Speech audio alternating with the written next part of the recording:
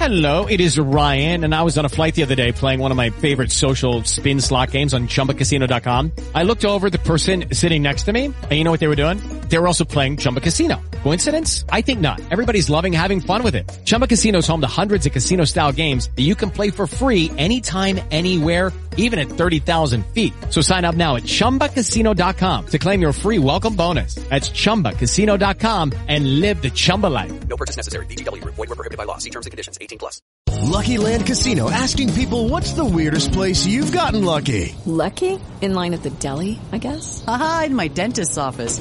More than once, actually. Do I have to say? Yes, you do. In the car before my kids' PTA meeting. Really? Yes. Excuse me, what's the weirdest place you've gotten lucky? I never win and tell. Well, there you have it. You can get lucky anywhere, playing at LuckyLandSlots.com. Play for free right now. Are you feeling lucky? No purchase necessary. Void where prohibited by law. 18+. Terms and conditions apply. See website for details.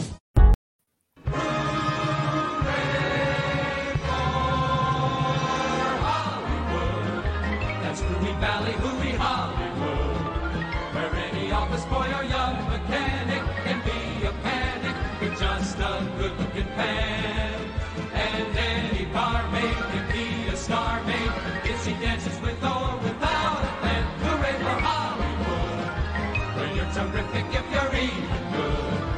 Where anyone at all from Shirley Temple to Amy Semple is equally understood. Go out and try your luck.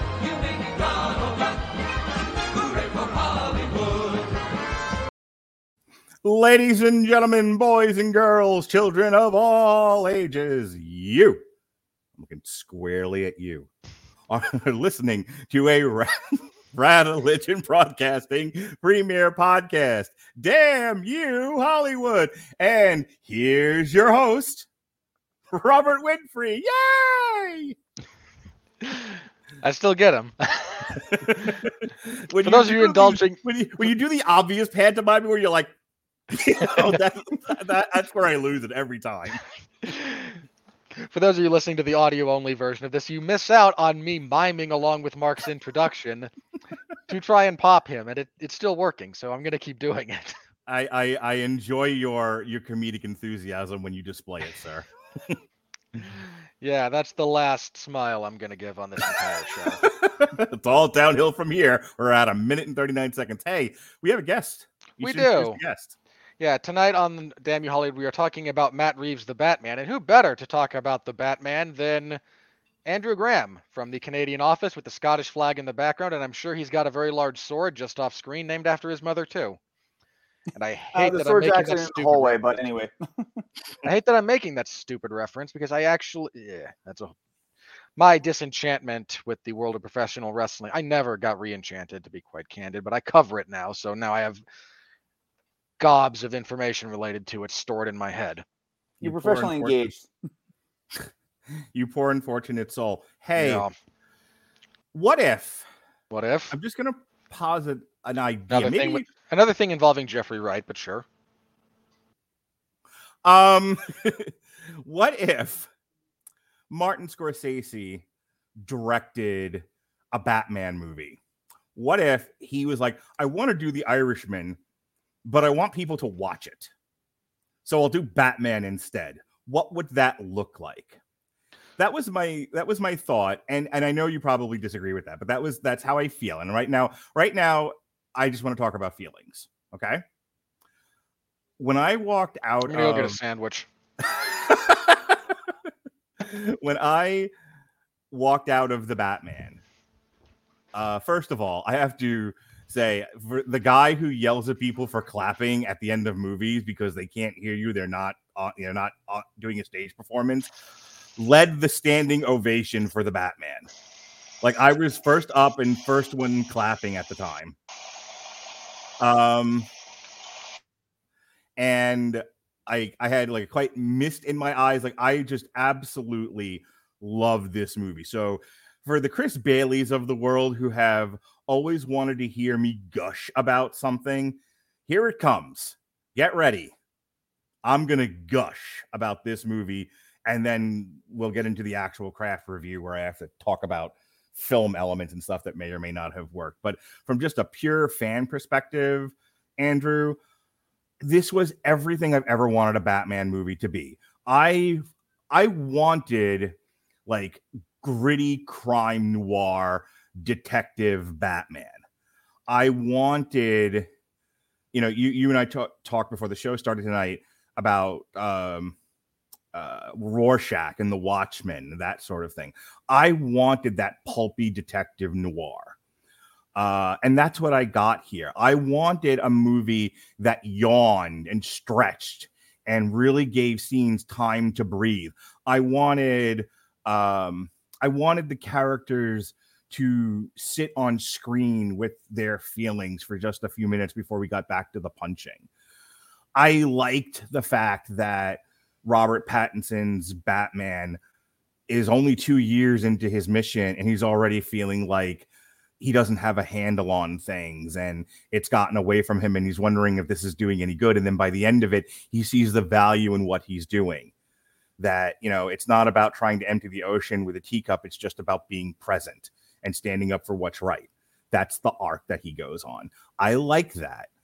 I love the aesthetic of this, the dirty, grimy, lived in city. I mean, I lived in New York. This is what New York feels like. But like New York before the Disneyfication of it, before there was money in Midtown Manhattan again. I brought up like Martin Scorsese, and again, I guess that's up for discussion. For me, like having watched The Irishman, having watched some of these other mob movies, things like Casino, there's a prestige about them. There's a gravitas that I think Matt Reeves brought to the Batman. That's the comparison that I'm making. That's the parallel. So I'm going to take a breath and go over to you and let you weigh in on this. But when I was done watching this thing, if I was the only one on earth who liked it, that's fine. But for me, I have no subjective complaints about this movie. I don't care how he looks in the suit, if he looks too small for people. I don't care about the runtime. I feel like the movie earned its runtime. I feel like you needed a hard-boiled, long 3-hour runtime to get through this story. I love the message of it. I like the idea of, the veneer of the upper crust and the upper class and, the lies beneath the surface. And I think it's very, I don't know how well this movie is going to age, but I think for right now, it is present day mythology. It is speaking to things that we're having national conversation about right now. This was very much a movie of its time. And the last thing I'll say, and I swear to God, I'll shut up now, is the thing that I like best about it. The thing that I was like, this is why this is the best Batman movie this is the Batman movie I've always wanted, is it's not an origin story. It's not the Dark Knight Returns where it's after his career and he has to come back for one final fight. It's like a Batman graphic novel in the midst of his career. It's 2 years in, so it's early, but it just feels like a self-contained story.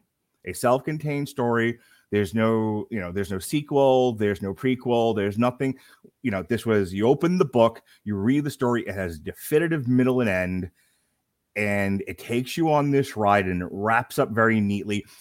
When I say self-contained, I don't even mean like you don't have to read other source material or it's connected to something else. I mean like Matt Reeves started out with a very definitive beginning, brought you to a crescendo. There was falling action and it wraps everything up. And when you're done, you have this very complete project. You have an arc. You have an arc. You have a fully composed piece of art for you to either discard or appreciate at your will. I'm not telling people they have to like this movie. You have to like this movie. But that's what I mean. Like so much of what we're dealing with is it's a part and parcel of this bigger thing. It's another widget on the thing. This was a painting, a fully composed, vibrant painting that the artist put the last bit of paint on the canvas, framed it, put it on the wall, and there it is. No more, no less, Andrew Graham. You know what, Mark? A lot of those points I could not agree with you more on. This was a fantastic Batman movie. Probably the most, I think probably the first thing I can think of is that starting with a character that debuted in Detective Comics, he was a detective in this movie. This was a mystery. This was something that we haven't seen. Now, I've loved most of the other Batman movies, most of the other Batman depictions, love the Nolan trilogy, love the original 89 movie, but those never really let him be a detective. And this was specifically one where it was set up that way. And to talk about a little bit on how I felt going into this movie, I mean, I think after the, I guess, 6 past years of DC being up and down in terms of their content. Schizophrenic's a good word. Uneven's probably a good word. I was cautiously optimistic. I was kind of expecting, I was really hoping it's going to be a good kind of gritty detective story that just kind of self-contained is all of those things. And then you talked a little bit about the theme, and we'll probably get into this later. The message and the arc they take Batman on, the message that they take relative to our current time blew me absolutely away. I am not going to lie. I cried during parts of this movie, particularly near the kind of the ending monologue on the rooftop and stuff like that. That absolutely got to me because I think it's emotionally resonant, isn't it? Well, there's so much stuff that is. And I mean, after the last 2 years, the last 2 months, it's a message that I think a lot of us need to revisit. And I think it does speak to the moment to me in a lot of ways. That also said, I mean, just as a comic book fan, this movie worked. Like you said, tone was right. This was probably the most, pardon me as I consult my notes so I'm not just jumping over the place. The look and design of Gotham was so right. It got this right. And they had to film it in 3 cities, but they got the downtown Gotham that's nice. You got the industrial Gotham that's rough. And you were actually able to go to a city like Glasgow, Scotland, and go find a place that is, has that Gothic architecture that you find all over Gotham City, but you don't find in a single city in America. But it hit everything so well. All the characters were well realized. They had their arcs. There was texture to this movie. And the action was great. I'm running out of superlatives at this point, but I was just absolutely enthralled by it. We'll talk a little bit about what my feeling is on length here, but I mean, I went in there with moderate expectations, and it knocked it out of the freaking park. I was worried about this movie. I'm not going to lie. I was not tremendously excited for it. I was more excited to just be going to event pictures again. Something I really, really was looking forward to, a happening. I know we just had a happening with Spider-Man, but we haven't had any since then. We've had some decent movies. People came out for Scream, people came out for Jackass, but not a lot of happenings. Last year when Godzilla versus Kong hit the theaters, we were just coming out of a lot of lockdowns. Theaters in a lot of major metropolitan areas, New York and Los Angeles, were just now becoming open. And we hadn't, and by that point, we hadn't really had a happening in over a year. So it's not quite that level of expectation, but it was very, the thing I always enjoyed about like the Avengers movies and stuff was even if the movies were crap, I at least enjoyed the atmosphere. I don't always want to be in a crowded theater, but those are parties. This is a gathering, a cultural event, as it were, and that's what I knew the Batman was going to be.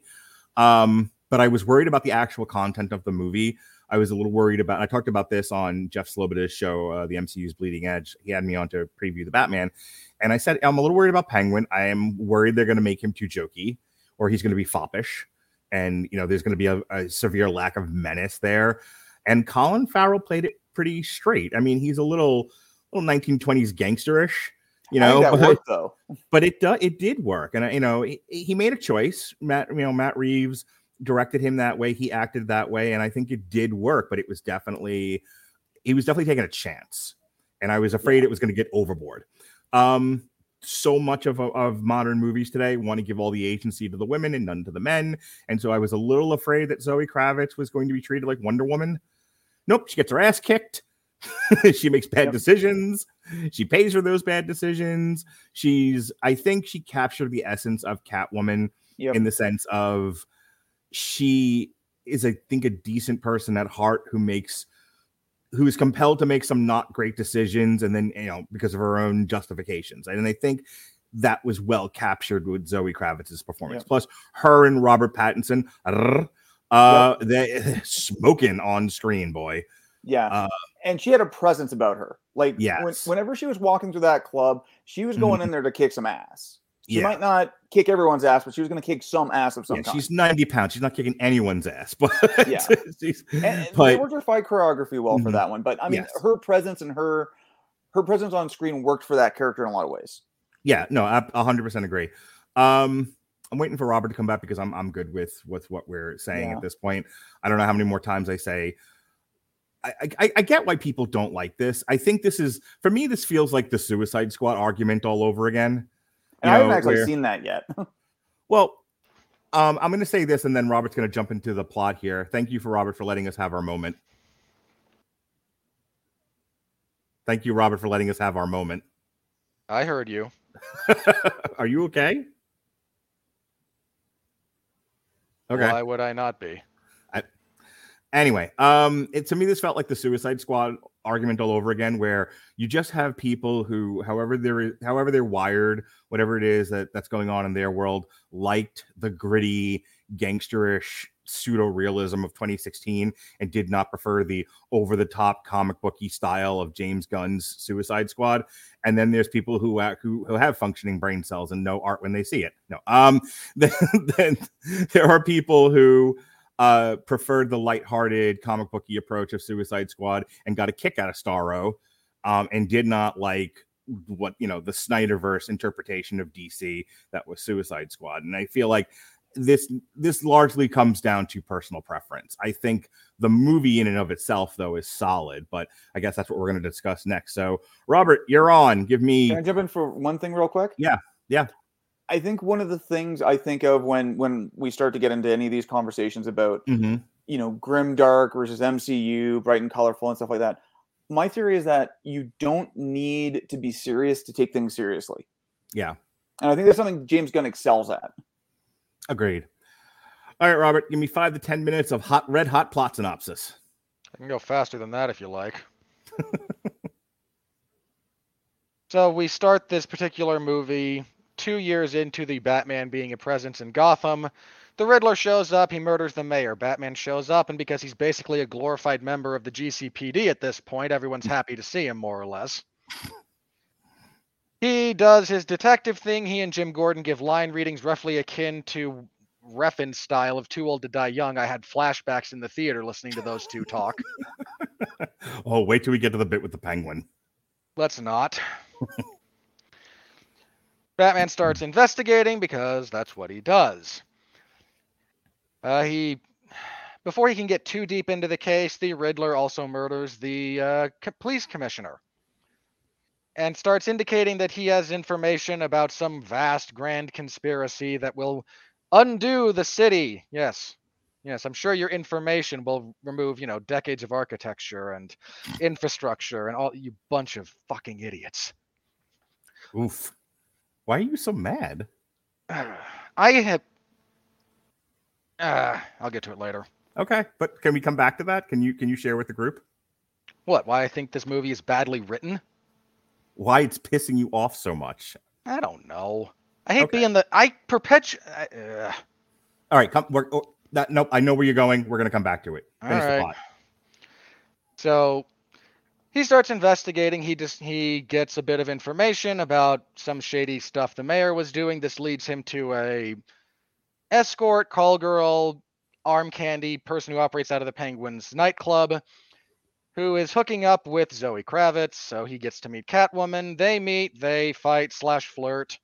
They start looking for her. They eventually find her body after a bit. The long and the short of this, and this movie is bigger on the longer side of things, is a bunch of people, some within the Gotham police departments, some within the Gotham institutions, the mayor, the police, the DA, the police commissioner, et cetera, are essentially working with / for the criminal underworld in the wake of getting rid of notorious gangster Salvatore Maroni. now ascending to the throne as kingpin of the city, although we're supposed to believe all of these intelligent people are too stupid to realize that, hey, the one big gangster left isn't running everything. Carmine Falcone is now running everything. Batman and Jim Gordon become basically the only two that each other can trust. There's twists, there's turns. They eventually catch the Riddler, but he set up a plan to get a bunch of other disgruntled people to try and off the new mayor-elect in our big finale after he blows up a seawall to flood the city. And, of course, the flooding goes off, but our brand new mayor of Hope and Change is saved. Batman, for the umpteenth time. I hate this movie's finale. I'll straight up say it. I hate it. Okay. We hear you. Because for the I'm supposed to believe that there's tension in the umpteenth time Batman walks through a hail of gunfire like he's Superman? Piss off. Okay. We can come back to that. So Batman disarms our bunch of Riddler wannabes who are shooting up a bunch of people but have aim roughly akin to stormtroopers, if not less. He decides that his presence in this... You guys talked a little bit about Batman's arc. The arc, to the extent that he has one, is that he is not sure what he's doing is having the impact he wants it to have. Mm-hmm. Which we said. I'm sure there's a bunch of idiots who consider this deconstructionism. Never mind the fact that Batman's presence being escalation rather than containment has been well-worn territory for decades at this point. Stupid hack critics, who I'll be getting to shortly, I'm sure. But Batman decides to continue his quest despite bits of revelation about who his parents were. The Riddler winds up in Arkham, where he's next to the Joker, because of course he is. Because we just have to have another Joker appearance. This movie has nearly as many false endings as Return of the King, by the way. Somebody else made that same reference. It's true. But Batman ultimately decides to stay in the city and feels that his presence, even though he's not doing what he immediately thought he was in terms of, if I'm here and I'm scary, people will stop doing crime. Sure. But that he can still be a force for good ultimately in the world through trying to save people, and he will at least get a competent haircut by the time the sequel rolls around. I don't know. Robert... Okay, Robert, let's just get this out now. And maybe this is a good point for discussion because, look, I don't think the movie's perfect. I said I loved it. I have unadulterated love for this movie. I was weeping and vibrating when it was over. Clearly it touched me. And I'm sure you'll be in therapy for years for it. In a way, few movies do. However, that doesn't mean it is without its critical, it is without... worthy of criticism and things that don't work. But I am now curious, and I want to get Andrew to talk, and I want to have a nice, even, fun discussion. But you seem really bothered by this, so can you tell me what about this movie is pinging you the way that it does to where you weren't this aggravated by far worse movies? I mean, we talked Moonfall, and we had a good, fun, jostly discussion about it. And here, you look like you're ready to be Batman punching the one guy with the face paint at the beginning of this movie. What hurt you, son? Yeah, but I'd actually put in the effort in the gym to look like I could hurt someone if I punched them. Pattinson, you lazy fuck. Why are you so mad, Robert? Talk to me. This is not about this movie. Hey, this is not about the Batman. Like, I don't like the movie, so what? Right. But I don't like always being the rain on everyone's parade, Okay. And here I am again. And here's billions of people sucking themselves off over this. And here's me going, I'm glad you came, but here's all the problems. Here's all the medication you're going to need for the STDs from your... I'm glad you had a good one-night stand, but boy, you're going to pay for that. Okay. And if it makes you feel any better, among the movies I love are Stargate, John Carter, and Jupiter Ascending. So I'm also a minority. You have to go now, sir. No. Well, sorry, Jupiter. I'm drawing the line of Jupiter Ascending. It's been nice having you here. I'm gonna say you're 1 out of 4 on those. I've been disinvited from the chat, including the one I started. So Robert, I get it. This seems like half your frustration with why can't we have anything nice, and half why do I always have to be the outlier? But I'm going to tell you, look, I get it, and I sympathize, and I want to give you a hug. But to that last, I can't control the first one. To that last one, you're not the only one who didn't like this movie. There are plenty of people. I mean, like, well, we're not there yet. We won't be there for a little while now, but I'll just give it away. Yes, it's fresh, but it's fresh at like 89, 86, which means, and that's the audience score I'm talking about. Who gives a shit about the critics?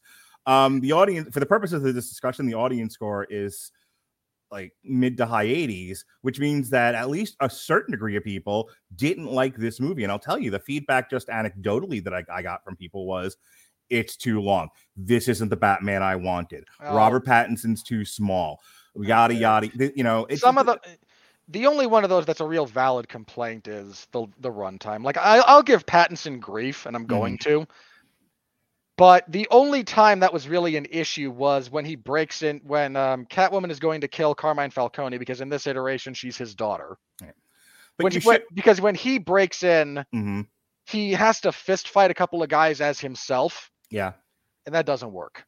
Like, when he's in the suit, it's fine. The suit adds weight. The suit adds heft to everything that's going on. Any idiot can be in the suit and be Batman. Good on you. That stuff works. I mean, I take serious conceptual issue with the amount of gunfire he just walks through.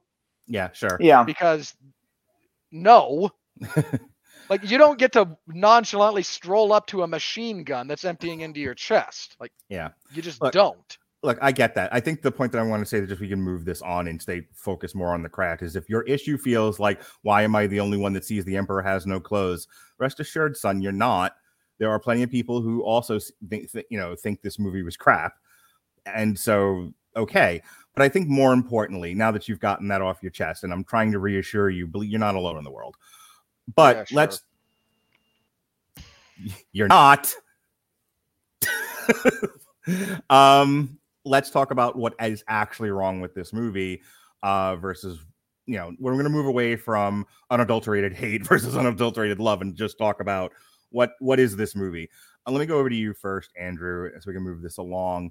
What is probably the thing that worked the least for you in this movie? What is the one thing that sort of, after you've taken a deep breath and a smoke, you're like, thinking back on this was dumb, or this didn't work, or whatever the case may be? There's a couple of things that didn't jive all the way for me. I think the one thing I'm going to agree with Robert on that didn't work all the way for me was kind of the bat tank scenes, because this is the worst iteration of the Batmobile ever put to screen. Okay, that one I'm not going to get into. I actually love that Batmobile. I have a preference for muscle cars. That's an entirely different thing. Hang on. I want to define that. When you say this is the worst Batmobile, are you saying you don't like the Mustang, like souped up Mustang Camaro look, or Camaro, Mustang, Ferrari? You don't like that, or you don't like what this thing could do in the movie versus what it looked like? Because those are two different things. It's more the latter. Like, I don't care about the aesthetic. The aesthetic is whatever. Okay. But and that's you're telling me that this car that he's been working on himself in his garage without consultation or we see him working on it. Like, this is him doing it. Is not, you took a car and you made it do things that cars don't do. And I'm supposed to look, I'll suspend a lot of my disbelief here. I'm not saying I thought it should have exploded the first time he tried to start it up. I mean, it would have been a stronger way to end the film, in my opinion. But ends in Act 1.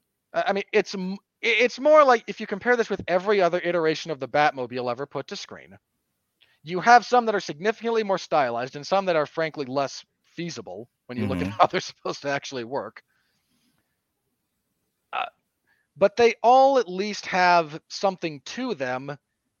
This looks like Dom Toretto's, something he picked out of Dominic Toretto's backyard. Okay. I hopped over to the Fast and the Furious franchise for 10 minutes and I found this. All right, we got a clear impression of the Batmobile. We got a clear impression of what your issue with the Batmobile was. Back to Andrew, so I wasn't actually talking about the Batmobile. I was talking about the scene you said where Batman just basically walks into gunfire. And I think I'm not going to get into the Robert Pattinson muscle definition here. We're not the Vince McMahon of the world. We're not casting Triple H as Batman. I mean, I think if you're going to go for a more lithe Batman, then you focus on somebody who's speed, who's attack, who's things like that. The same logic should extend to the Batmobile as well if you're making a lighter version. And frankly, that car chase scene, I enjoyed it. I marked out when the Batmobile showed up. It wasn't, there were shots I liked about it. They didn't kind of establish the overall geography and context for it. There's stuff It was a very much like a roller coaster point of view. And that he froze. I'm still here. Hang on. I'm trying to, this thing is just not functioning all that well tonight. It's one of the things I really, really liked about that entire car chase sequence was the way that it was shot. Not so much the car chase itself, but I like the fact that they kept the camera level with the cars. Yep. So you got a very claustrophobic, very much, like I said, like a roller coaster train track feel to what was going on. It added to the tension, the way the camera was positioned, so that you never want, like I was comparing it to, I was talking to my son about this, and I was comparing it to the ghost chase in The Matrix Reloaded. And I was like, what do you think was better, that car chase or this one? He was like, that one. And he, in his 8-year-old way, he told me why. And I said, okay, I actually prefer this one, not because I think it's a more like extensive or a more challenging shoot, but more I like the gritty claustrophobia of it all. Okay.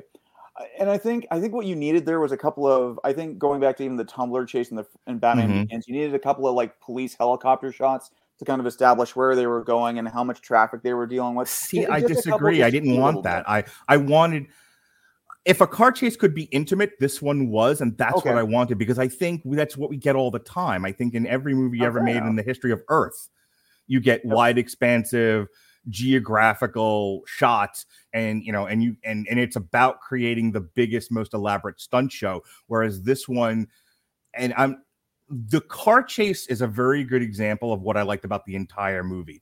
The intimacy of it, the smallness of it. So much of what we watch is expansive to the point where I think it gets unwieldy after a while, where this was very, very laser focused. Okay, that makes sense. I want to throw out two other quick points just as kind of my list of negatives, and then we can kind of expand upon those. I'm going to talk a little bit about Riddler. I think later on in the movie, Paul Dano really works, especially once we see him talking. One of the things that I heard this movie compared to before I watched it was actually one of my favorite movies, David Fincher's Zodiac. Yeah, and Seven. That's the two I've seen. Yeah, I don't have a big love of Seven, but Zodiac's one of my all-time favorites. And I thought the beginning was interesting. I don't think... With the Lucky Land Slots, you can get lucky just about anywhere. This is your captain speaking. We've got clear runway and the weather's fine, but we're just going to circle up here a while and get lucky. No, nothing like that. It's just these cash prizes add up quick. So I suggest you sit back, keep your tray table upright, and start getting lucky. Play for free at LuckyLandSlots.com. Are you feeling lucky? No purchase necessary. Void where prohibited by law. 18+ terms and conditions apply. See website for details. Judy was boring. Hello. Then Judy discovered ChumbaCasino.com. It's my little escape. Now Judy's the life of the party. Oh, baby, mama's bringing home the bacon. Whoa, take it easy, Judy. The Chumba life is for everybody. So go to ChumbaCasino.com and play over 100 casino-style games. Join today and play for free for your chance to redeem some serious prizes. ChumbaCasino.com. No purchase necessary. Void where prohibited by law. 18+ terms and conditions apply. See website for details. The sense of dread around Riddler showing up was as high as it should have been. And I'm not sure how you fix that, but it didn't jive for me as much. The other thing, and I think this is going to be probably a bigger discussion point, is talking about the length and some of the structure of the movie, where, I enjoyed it. I think everything it did have room to breathe. It did feel long in parts. I think one of the things that contributes to that is that you retread a lot of the ground physically in terms of location. I think they were at the club 3 times. They were at that office tower with that 4 times. Yeah, 3 or 4 times. Same thing with the office tower with the bat signal on it. So there's a lot of kind of retreading some ground from like a visual point of view. So I think literally in the back of my mind at one point, it's like, oh great, we're back at the office tower again. Okay. And that to me just didn't work as well. It didn't feel like the movie was progressing from kind of a visual point of view. All right, Robert, I'm going to give up my opportunity to speak because I kind of just want to, I think we're best right now in terms of conversational structure if I kind of respond to you two. So go ahead and talk about the thing that you liked least about this movie that really, like, from just strictly from a craft point of view, what was your, when you walked out of it, was like, why are we doing this? There's a few things that I think all contribute to the same problem. Okay. We talked about the runtime, and I'll put it like this. I was okay with this movie being long. I think you're correct, especially with the style of story they're telling here. It does need space. It does need time. Things do need to develop. You do need to follow twists and turns in the narrative. That's all important to this. So if this movie had clocked in at 2 hours and 35 minutes, I wouldn't have complained. Okay. But there's about 20 to 30 minutes of this thing's runtime that desperately needs to be shed. You brought up the Refn. There's so much of the interaction between dialogue between Batman and Gordon in particular. I'm just wondering how much of the 25 minutes you would have cut was because of the Refn-esque dialogue readings. You could get a lot. Okay. You could get a good chunk of the way there. And it really bothered you that much, huh? I had flashbacks. Okay. Like, I didn't expect that. I knew it was going to be a long movie. I wasn't sure whether I was going to like it or not. But I mean, okay, it's a 3-hour movie. And then the first time he and Gordon and Batman start talking, I see Miles Teller, and I panic. Yeah, but that's because it flashes you back to Miles Teller, and that's just traumatic for you, man. It is. Robert, it really Robert is. has this list of actors that are triggering for him. That's just the way it is. If I ever got, I used to have a list of celebrities that I figured if I ever got the chance, I would punch in the face and just take the arrest rap. Okay, I'm going to speak on behalf of the federal government. You have to get rid of that list. No, it's gone. It was a long time ago, and like it included Carrot Top. That's how long ago I had that list. It's a little outdated. All right, go on. Long time ago. So you don't feel like the movie earns its complete 3-hour runtime? 30 minutes could have been shaved. It really could have. Okay. So there's that. This drove me up the wall. The number of times someone on screen will see something and then immediately recite what just happened. Okay. You don't think that was a style choice, or you're acknowledging stupid style choice? Because you're acknowledging it's a style choice, but it doesn't. Well, again, let's examine that. For Riddler. So hang on. But for the record, here's an example. Riddler releases the video of what happens to pick somebody, the commissioner. Yeah. And we see the first bit of the scene, and then Gordon, who is present, goes, "He's got the commissioner." Like, we didn't just see this after the news crew set it up by saying, "Here's disturbing footage from the Riddler of what he did to the police commissioner." Knowing you the way that I do, that feels like something that pings you personally. It's just stupid. I'm watching your movie. We're all watching your movie, right? We all just saw it. Presumably, we're all paying attention. I don't need someone in the movie to then say what just happened in the movie for the sake of the audience. Okay.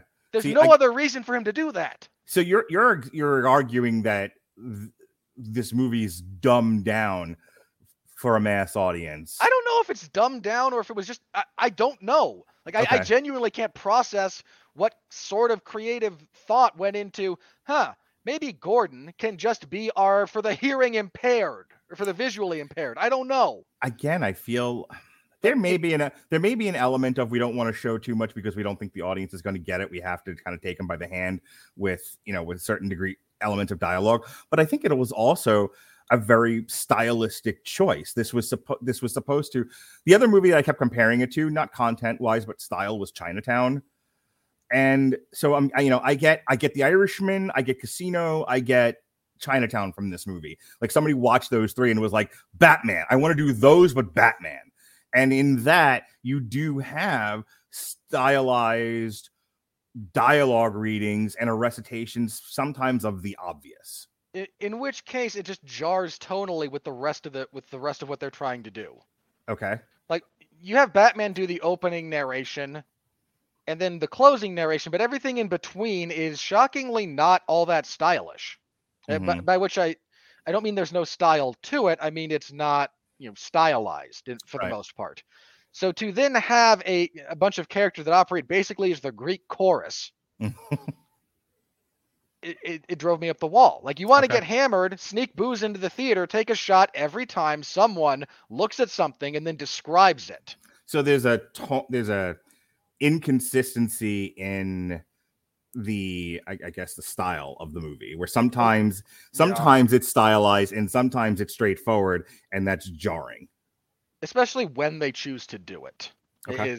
Like Penguin being a stylized character is whatever. Okay. Hey Andrew, if you want to jump in, feel free. I'm just thinking of what Robert's saying here, and I think I'm actually kind of racking my brain just to kind of go to those moments. I mean, I'll say for one thing, I did enjoy, and maybe it was used inconsistently, but I did enjoy kind of the the monologuing and things like that over the movie. I think, when you think back to going and reading a comic book, particularly Batman comic books, you go through those and about half to 3/4 of the dialogue is kind of in his head in a lot of ways. Yeah, it's inner monologue. It's inner monologue and stuff like that. So I thought it was interesting. I thought the ones they did write were effective. I do know among one of the critics I did review, they kind of, and we made the joke it was the Rorschach style monologue, and I think they were actually taking that more as a criticism for it being it's stealing that gimmick from Watchmen. Which is ridiculous because every old noir story had the detectives in Sunset Boulevard starts with a dead guy narrating his death. Let's not focus on that. Yeah, I didn't object to the monologues from Batman because I hot take potentially. I actually don't hate the version of Blade Runner that has Harrison Ford's narration. Okay. Like that as a style doesn't bother me. I don't understand why a character would feel compelled to recite what he just saw to a bunch of people who just saw it. Like you are taking me out of the film by making me think that this character is doing this for me as an audience member, not to benefit anything within you are shattering your verisimilitude. Okay. And the only thing I'll say to that one is that I know I narrate stuff that's on the screen all the time, much to the annoyance of my immensely patient wife. Well, you should probably stop. No, as husbands, it is our solemn duty to annoy our wives. It's what came in the marriage vows, to honor, obey, and annoy. Fair enough. And then apologize directly after because I'm Canadian. Yeah, well, that's not an American thing. It's honor, obey, and annoy, and then fuck off. As you do in America. What was the other thing? Again, between trimming up the dialogue and some of the line reading choices and getting characters to stop reciting what just happened for the benefits of those who, don't see all that well, I suppose. Yep. You could shave a fair bit. One thing I'll Go ahead. So I was going to actually contribute to their point. One thing I did find, there were probably a few shots that you probably could have cut by 5 seconds, where it's the shot's established, it went a little too long. And again, I think that's you're getting to the trade-off in the edit in terms of, are you letting it breathe versus is this too long? But I see your point in that case. Next thing, Robert. Here's one of my big problems with this. And I think this might be why I never really got into this movie. I don't like this version of Bruce Wayne. And there's so much. I have to ask. Okay. Is this because you have an inherent prejudice against Kurt Cobain and Nirvana, or you don't like mopey, angsty, I'm uncomfortable with my riches Bruce Wayne, or both? A little of both, but I think it's more the latter. Like, I don't care where you draw inspiration from. I really don't. Okay. Like, you want to draw inspiration from, hey, what if Kurt Cobain was Batman? Well, he'd have killed himself 5 years earlier. Or been killed by his wife. Look, he killed himself. Deal with it. Please let me make my joke, sassy pants, and move on. I can't really get behind a mopey character. Okay. When there's nothing else. Like he mopes. Okay, hang on. Well, hang on. No. You're like, that is a foundation of this character, that he feels hopeless, that that he had an ideal. He executed said ideal, and 2 years later, he feels like he's made absolutely no headway. He mopes for a reason. Okay, and that's fine. Like I get that there's a reason for him to mope. But I need more than just your moping. Like, I'm okay with you being depressed about the state of your life. I really am. But there has to be something else other than, well, here I am in bad eyeliner.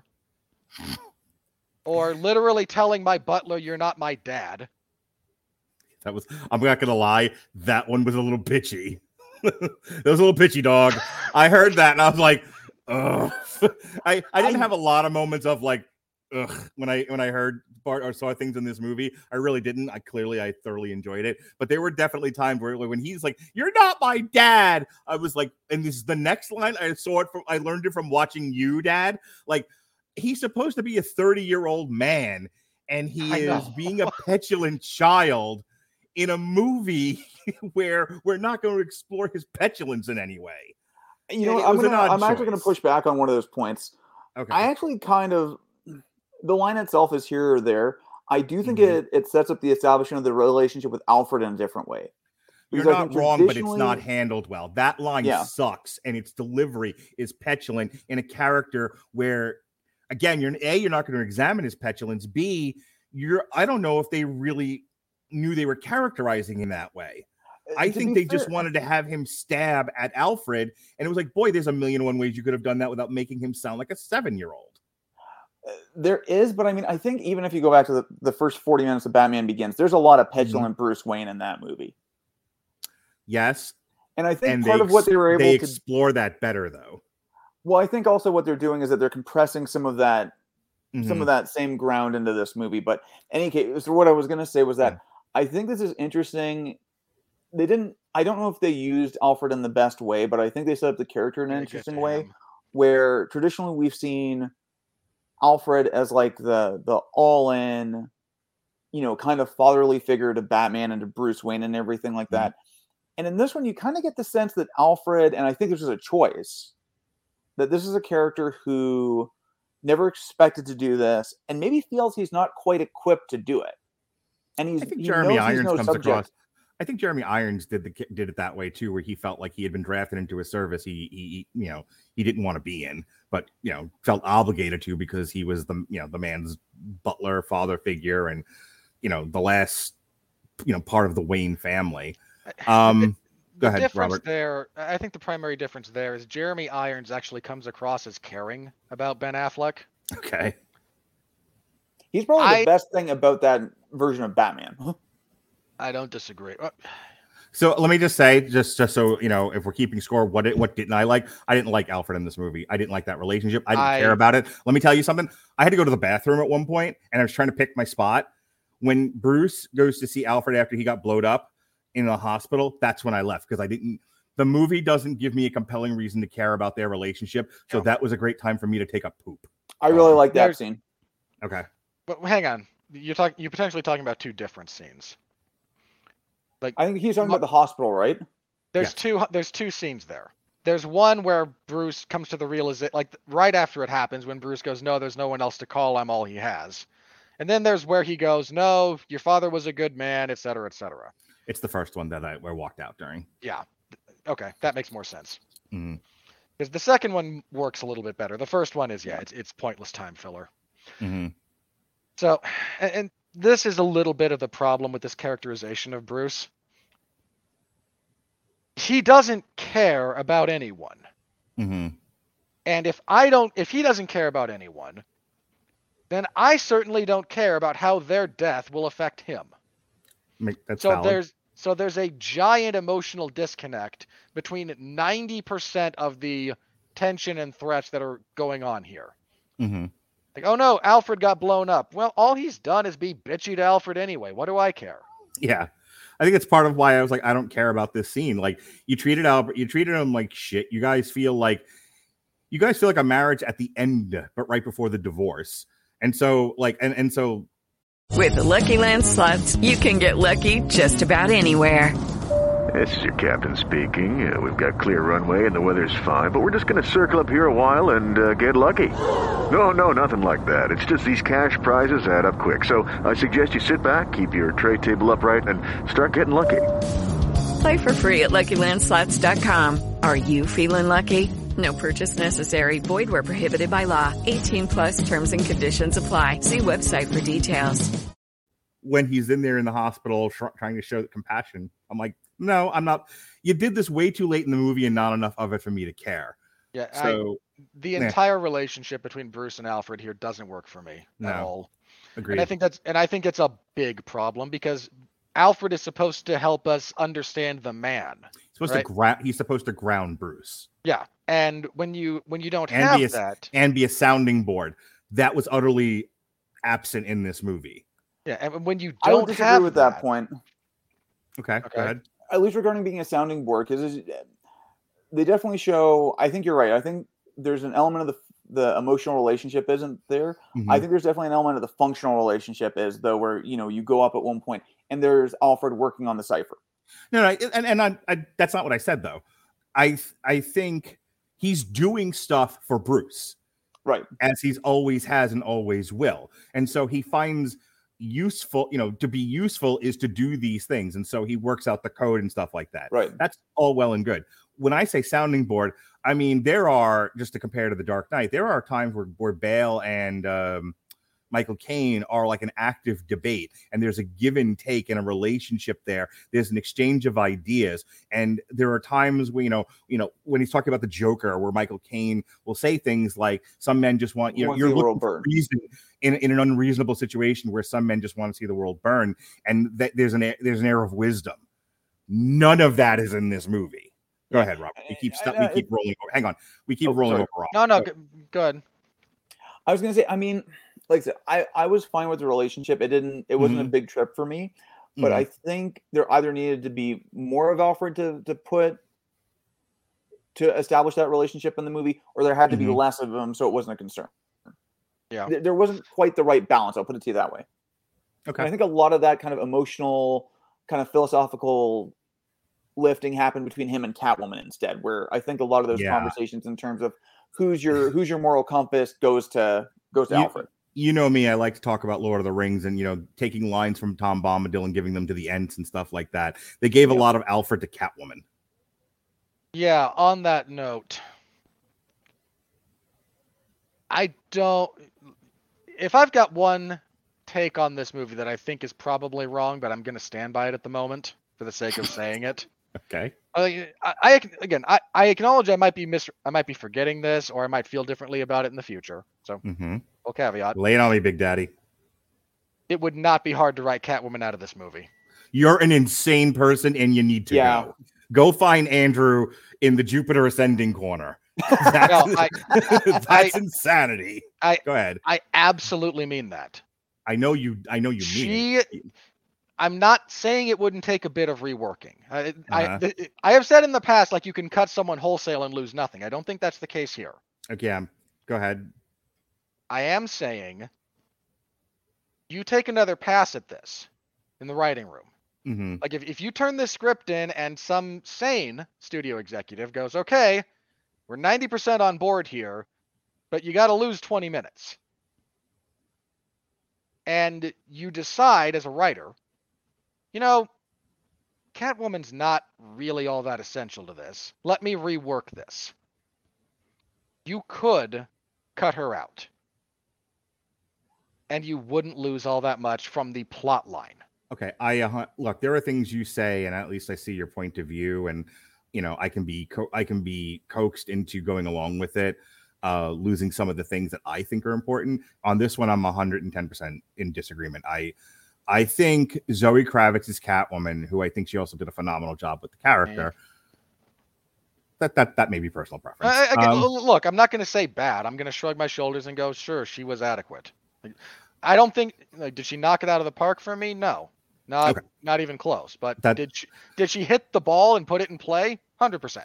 I think what Catwoman represents in this movie is a choice, and they physically will make this choice at the very end of the movie.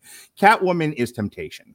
Catwoman is a darker version of Batman. I know that might sound like craziness, like how is Catwoman dark Batman? But hear me out on this.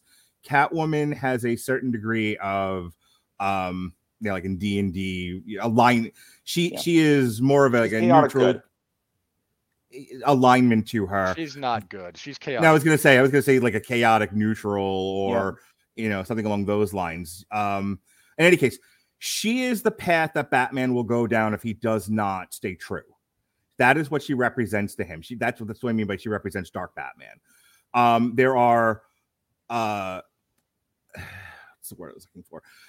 There are almost like a sociopathic, that's not the right word, where the choices that she makes are not necessarily rooted in good or bad, but in the service of her needs. That's the kind of character she is. And it's where you can just say selfish.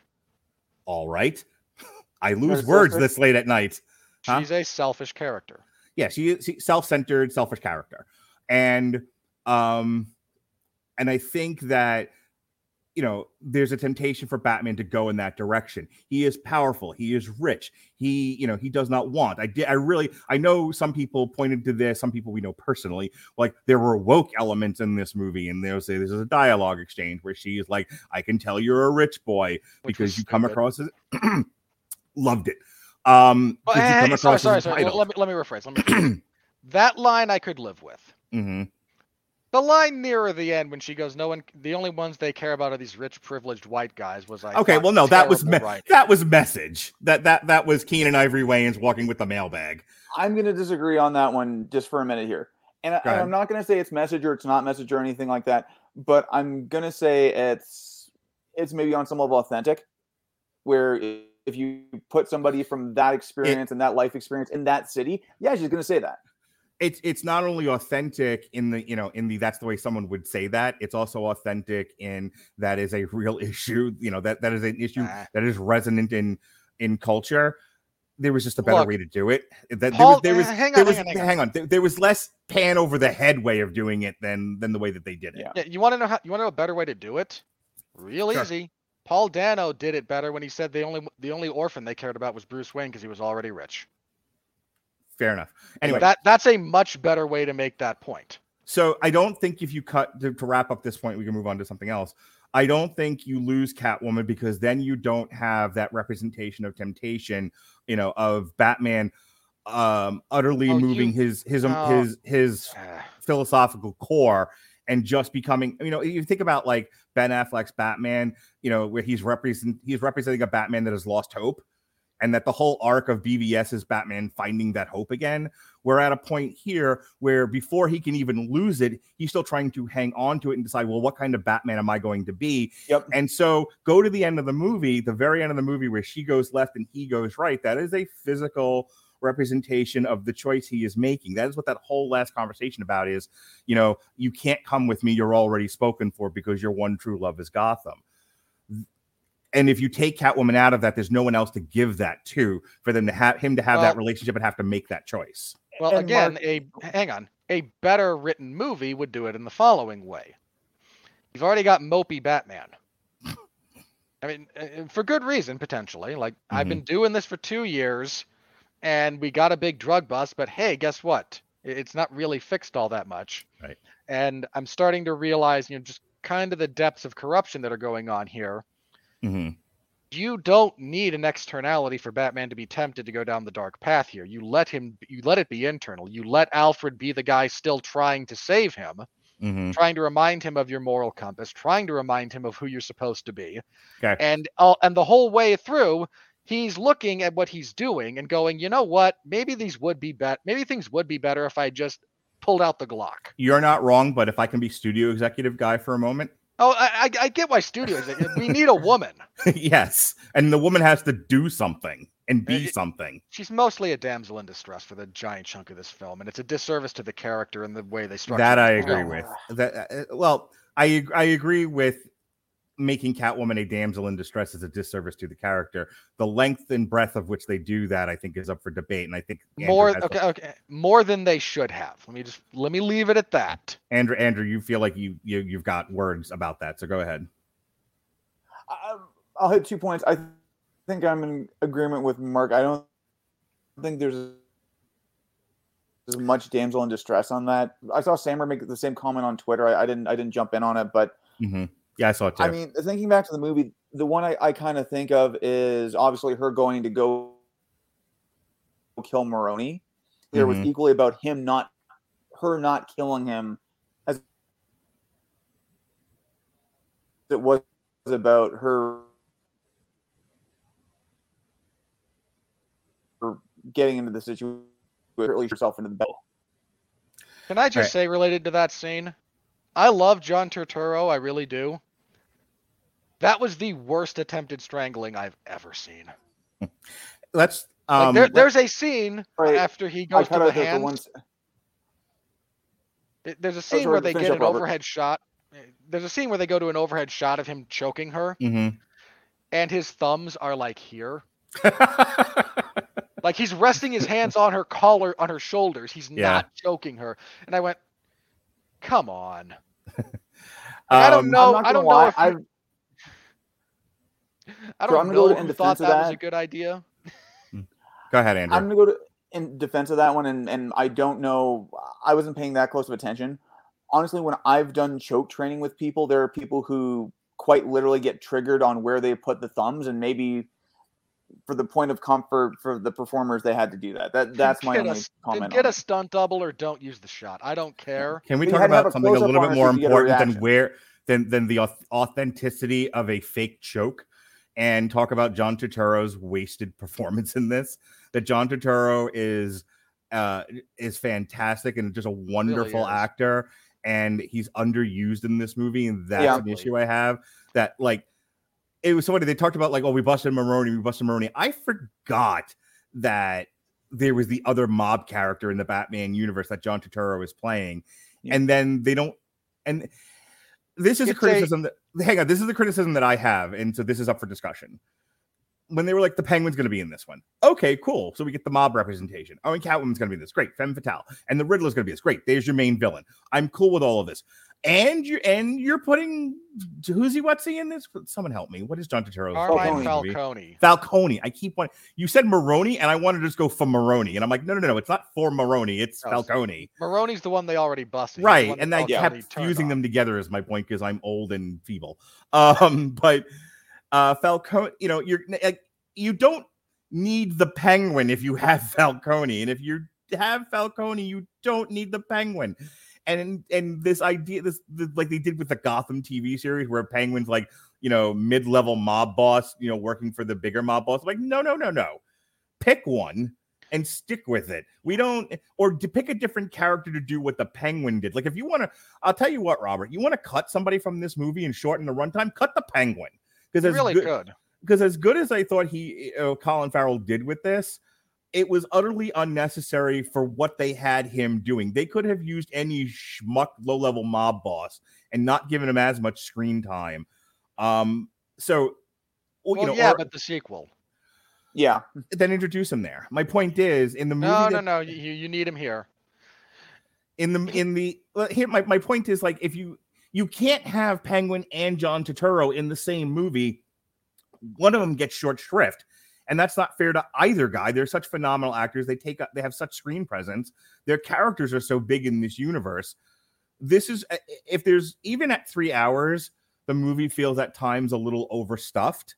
And that's what I mean. Like, another pass through editing, and we get rid of one or two of those characters, and we move around some lines, and it becomes, I think, a sleeker production. Now go ahead. I think Falcone is maybe one of those things I would have probably made the choice to cut that instead. I don't know if I would have necessarily done a complete rewrite, but I almost would have taken that whole element around her being Catwoman's or him being Catwoman's father and shelve that for the time being. Because if only there was a graphic novel that we could use to inspire an exploration of that perhaps has been reviewed on this network before. I just assume this network has reviewed every Batman comic. He's referring to Catwoman When in Rome. Yeah, which is a great book, by the way. Yes, which I wanted to produce that movie and have Chris Hemsworth as the blonde hunky man in that one, opposite whoever we get to play Catwoman. Robert, go ahead. Falcone, Penguin, we're talking about that. John Turturro. I think you could make it work. The way it is, it takes a defter hand than we have here.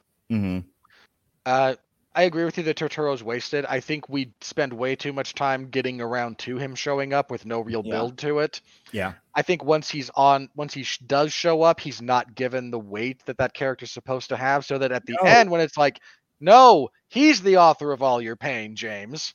Right. And we were about this far away from that being what the freaking Riddler was saying. The Falcone's character is actually very slighter than he's ever been in any comic book, or even like, the Gotham TV series or any other utilization of that character. It's weird. It's almost like they didn't want him to outshine Penguin, but Penguin was a lesser character than he was, and so it's all very muddled. Yeah. Well, there's also you could have made this. You could have made this relationship work. You absolutely could have. It doesn't here. It absolutely does not work, and it's to the detriment of giant chunks of this film. Can I also say that since we're talking a little bit about the Riddler, boy, was that, hey, it's a rat with wings. Was that a long thread that went nowhere? Okay, we'll come back to it. Andrew, you're trying to jump in on this. Yeah, and I think you're right. That was definitely something noticeable, because I think even going back to, I don't think I have my copy of The Long Halloween here, but looking at the way they portrayed Falcone before, he is this very like broad-shouldered, very big dude, and John Turturro is not that. In terms of the characterization, I wasn't too far off on that one, because I think even when you go down the Hello, it is Ryan, and we could all use an extra bright spot in our day, couldn't we? Just to make up for things like sitting in traffic, doing the dishes, counting your steps, all the mundane stuff. That is why I'm such a big fan of Chumba Casino. Chumba Casino has all your favorite social casino-style games that you can play for free anytime, anywhere with daily bonuses. That should brighten your day a little. Actually, a lot. So sign up now at ChumbaCasino.com. That's ChumbaCasino.com. No purchase necessary. VGW Group. Void where prohibited by law. See terms and conditions. 18+. Hey guys, it is Ryan. I'm not sure if you know this about me, but I'm a bit of a fun fanatic when I can. I like to work, but I like fun too. It's a thing. And now the truth is out there. I can tell you about my favorite place to have fun. Chumba Casino. They have hundreds of social casino style games to choose from, with new games released each week. You can play for free anytime, anywhere. And each day brings a new chance to collect daily bonuses. So join me in the fun. Sign up now at ChumbaCasino.com. No purchase necessary. VGW Group. Void where prohibited by law. See terms and conditions. 18+. Go down the list of kind of talking about actual mobsters. You get kind of two varieties. You get the true power players, the true bosses, guys like Falcone, and you also get the guys who have seen too many mafia movies and are kind of the Penguin. Okay. So I think that wasn't an inauthentic one. Something from a couple of minutes ago I wanted to jump in really quick, and it feels like we're maybe moving into the Riddler here, is, Mark, now that you've kind of put it out there in terms of the Dungeons and Dragons grid of character traits, I think this movie actually, for me, and this is positive, is I think it was interesting the way they played the temptation of Catwoman versus the temptation of the Riddler. Kind of the no, do whatever you want, be whoever you are, so on and so forth, kind of Catwoman temptation versus you must expose the truth and lies, but to the nth degree. Right. True vengeance. Yeah. Which the use of that as a through line on this movie, I thought was brilliant. It was one Agreed. of this was Martha done right. Okay.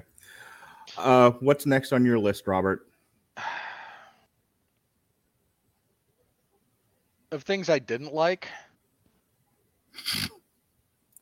Believe it or not, I do have things I did enjoy about this movie. So okay.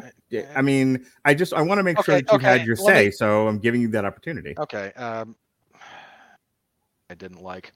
All right. I'm going to say this, and you all might disagree with me, but this is not as hot a take as my Catwoman one, I think. The finale, not the end of the movie when it actually ends, but your big climax. Nothing. That was a giant nothing burger. What specifically? You're talking about like the shooting in the rafters, the flood? Yeah. Okay. Like all of that. Just this movie did not know. Was it lacking in spectacle, or you just thought it was shot badly? More the former. Okay. there's elements of the shooting that are fine, like composition wise, but Matt Reeves is kind of a one-trick pony with his action. This is all the action in this movie is samey. Like watch any of it, nothing really changes from the first scene where he beats up the Joker clowns. Right. Hang on. I laughed about that because as I was watching him walk through the club trying to do his best imitation of a hallway fight scene, I was like, well, that's the thing. I'm watching this and I'm like, well, that'll be the first thing Robert complains about. And maybe even Andrew too, is they're going to see this like, hey, if you're going to do the hallway fight scene, do it right. Do it better than this. This is someone doing a bad impression of a thing everyone else seems to like. I'm not going to lie. One of my worries was that this movie was going to try and be more Daredevil than it was. Yeah. To the positive side of things, I agree with you guys that watching Batman actually be a detective was a really nice change of pace. But you have the reason everyone remembers the car chase out of this movie, I think, is it's the one action scene that's different. Yeah. Like the rest of them are all essentially cut and paste. Like there's nothing of real substance there. Yeah, Andrew, I want to pitch this to you, even though and Robert's gonna be like, but why not me? Because I want you to answer this question. The fight choreography seemed as basic and bland as any fight choreography I've ever seen. Like there was nothing special about this at all, and it was almost somebody who like doesn't really understand the finer points of combat, but knows people want to see Batman punch stuff, and it was almost like, and so Batman punches, and because Robert Pattinson also is not exactly, George St. Pierre, everyone's just sort of thinking they know what a fight scene should look like and be, and doing what they think it is, and it just coming across like bland ham sandwich. I enjoyed the fight scenes in this movie. I mean, I think Robert's comment that they were fairly samey, I think, is accurate. It was kind of this, we're almost seeing an overcorrection now where we went to a point where everything was, shaking the camera, 14 cuts to get Liam Neeson over a fence sort of stuff where it was too hard to track. And I think people have pushed back a little bit and now gone towards where you're doing these from a lot more kind of mid cuts where you can see all the action happening, but you still need that little bit of dynamism. But outside of his fight with Catwoman, it doesn't feel like he's executing any kind of martial arts. He seems like he's just all, brute force punching his way through things. Like again, he's doing stuff. Okay, that's why I wanted to ask you. Like, am I just not? Do I not just have the finest eye for these acute points of fighting that there is being on display here, or is it, to me, it just looked like it was Matt Reeves just going, I want to get him through this scene, but he has to fight through it. So fight. I'd have to go back and rewatch it. I know I never had a chance to read the article. They were speaking to one of the fight choreographers, and I know going back to where this comes from, a lot of this is like Filipino martial arts. So it's stuff that you've seen in the Bourne movies that I know sometimes gets criticism for the fight choreography. It definitely didn't have that distinct. Sorry, you referenced the Bourne fight choreography. I'm like, in places, it gets a little bit silly. Yeah, well, I think the other side is that also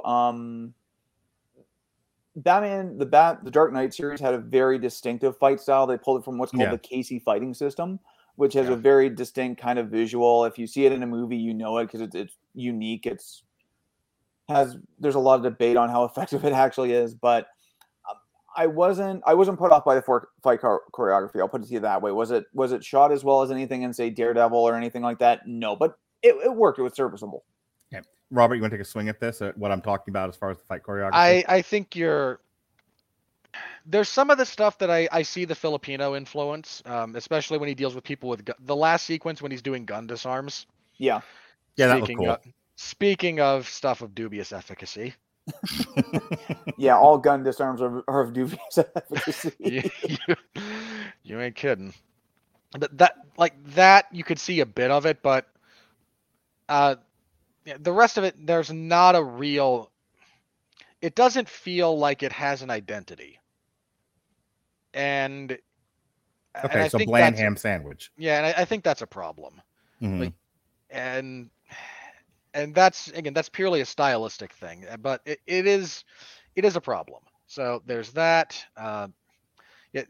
Also to the finale sequence, I don't think this movie knew how it wanted to end. I don't think for the longest time they knew what the climax was going to be. Because pretty much everything after the confrontation between Batman and Riddler in Arkham is a series of anticlimaxes. He goes back to the Riddler's apartment where he happens to talk to the one cop who happens to be able to tell him what this tool is. Yay, plot convenience, I suppose. Which just so happens to give us a lean over to Riddler explaining in great detail every step of his plan. Which then leads to a giant, what should be something truly horrifying, in a seawall like that breaking. Yeah. Is instead done in such a way that it's meh. And your big final action, and your big final bit is, one, your fake out with the mayor-elect getting shot. And if you're going to shoot the mayor-elect, you may as well just kill her. Like, let's have some stones here about what we're doing creatively. You can't kill black women in 2022. Shut up. It's not allowed. She should have died. You're going to be that stupid, you deserve to die, for the record. Hey, here's a bunch of police officers who know more than me saying it's not safe for you to go poke your head outside when a bunch of people are just storming into this place. And she goes, no, it's important that people do the right thing, and is immediately shot. Okay, quick question. Did anyone else notice that there was a little bit of a continuity issue with where she got shot? Yes. Okay, yeah, I'm not the only one. They shot her originally in the heart and then conveniently moved it to a fleshy part of her side so she didn't die. Well, no, I think she got shot like down here, and then she got shot up here. Something along those lines. It changed at least twice. Yeah. It was like a Sheriff of Nottingham's mole. Just kept moving around. You're not wrong. And so your final big bit is, again, the umpteenth iteration of Batman walking through a hail of gunfire. Whoop-de-freaking-do. Let me jump in here. So I actually don't love the third act of this. When I said at the beginning, and I was doing my whole big gushing thing, it is overall the movie that I wanted, but again, it's not without its problems. And the third act, I think, falls exceptionally flat, and for the following reasons. One, if you're going to do a flood that's going to be of Noah levels, then show me that. Yep. This was, it's almost as if Matt Reeves was like, one, we don't want an R rating, and two, we want to keep the action focused on Batman. And so this was aping a lot of my issues with, and a lot of other people's issues with, like Man of Steel, where if you're going to cause this level of destruction, we need to see people in peril, not the camera 100 feet up in the air from orbit, being held by Black Widow as she falls, and shooting, tiny little specks that are, the water. And, no, I want to see grievous death here. I want to see people drowning if that's what you're doing. You have to show the impact of a giant flood. You really live in, BF, Utah. You live in Canada. I live here in Tampa, where people are. And if the streets are flooded, people die. Or don't show a flood like that. Like, the whole thing with the seawall probably could have been cut. All you needed was a bunch of lookalike, MAGA snipers, is what they were basically, standing on top of. For once, I'm not the one getting us demonetized. I just want that on the record. That's what they were. I'm not taking a political position. That's what. But this movie certainly. Okay, shut up. So you have your disaffected neckbeard snipers, in their hush masks on top of Madison Square Garden, shooting at people. Good enough. The fact that they went, and there's a flood, and then the dam broke, and then and then it was dark out, and there were wolves after me. And then there's a giant. How much of a jerk is this version of Batman, where people are being shot, and he's up there on the roof of this building, lining up his explosives so that the glass will break and he can jump in and save people. They're shooting. Damn, I've just got to get my pyro in place. As taking time out to paint the smiley face or whatever it was he did in the Dark Knight Rises, so that there's a nice little art project, marking his return. Yeah. My point is, the finale is overblown and yet empty at the same time. All you needed was lookalike Riddlers shooting into a crowd, especially because it's 2022 and that shit happens. That's all you needed to project the right amount of horror in your grand finale. You didn't need the flood on top of it. And then you don't do anything with it. Film being a visual medium, and you show us, a little bit of a splash here and a puddle there, and And then for some reason, Batman jumps onto a live electrical wire, isn't immediately killed, cuts it. But he was never grounded, though. Okay, Andrew, what was you were trying to jump in before we went down this particular path, and I'm just stopping it where it is. What were you going to say? I think I'm going to generally agree. I think the problem with that third act was pacing, because you never had the chance to let the whole flood. And actually, for the record, about 10 years, actually almost exactly 10 years ago, Calgary actually flooded. Did it? Yeah, actually on my 30th birthday, 2013, where literally the entire downtown area flooded pretty significantly right around my birthday that year. But I mean, again, like that is a significant event. Right. Water will mess everything up. Oh yeah. Have you ever seen pictures of New Orleans after Katrina? Oh yeah. It's like Waterworld. Like you needed to let that breathe a little bit.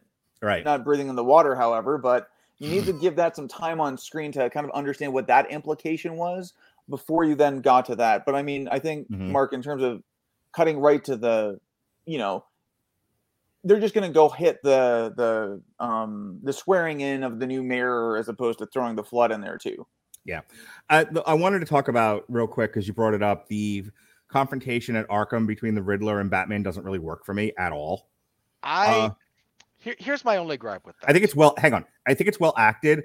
I think the dialogue is bereft of any significance. I think this is where I think the writing completely falls apart for me, because I think like they had an idea of what it was they wanted the Riddler to represent and what they wanted him to say. And Paul Dano does a good job of speaking the dialogue in a dramatic way that was engaging. But when you think about what he's actually saying, what they're actually doing in that scene, and then Robert Pattinson's incongruent reaction to it. Like if you think about The Dark Knight again, just as an example, when the Joker's messing with him and he's like smacking his head into the desk, and Bale is coming unglued in that scene. He is losing his crap. And there's Heath Ledger just laughing at him all the way. Like, you are exactly where I wanted you, dumbass. With all your strength, you have nothing to threaten me. Right. And it's a pitch perfect scene. Now compare that to the Riddler allegedly doing that with Batman here, and the now infamous, "What did you do?" And I remember seeing that in the trailer. What did you do should have occurred a lot earlier in the movie. By the time we get to this point, and then he's like, and then there's another line about, you're not as, which I love. I love the line delivery. I love what it represents. You're not as smart as I thought you were. Okay, that's a cool line, but it's not surrounded by any context to really give it any weight, which is great for in a trailer. But then you see it played out and you're like, oh, they did nothing with that.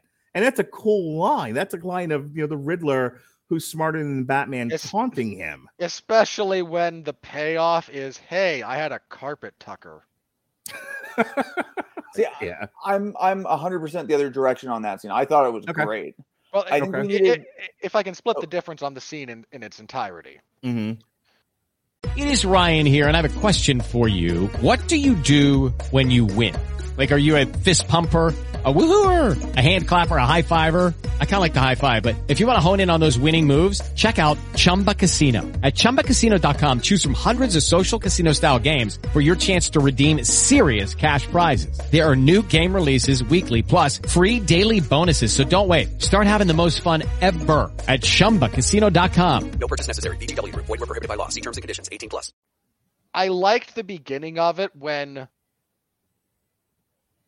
Batman is not sure whether or not Riddler has figured out who he is. Mm-hmm. I thought they drug that portion of it out a little bit too long, but I liked the idea of that, where what Riddler is talking about and the way he's speaking is just like, with Batman being paranoid now about maybe he does know my identity. Mm-hmm. The way he's saying things, just playing on that enough to make him go, maybe I'm completely screwed here. Mm-hmm. I thought that worked. I liked when the Riddler came undone.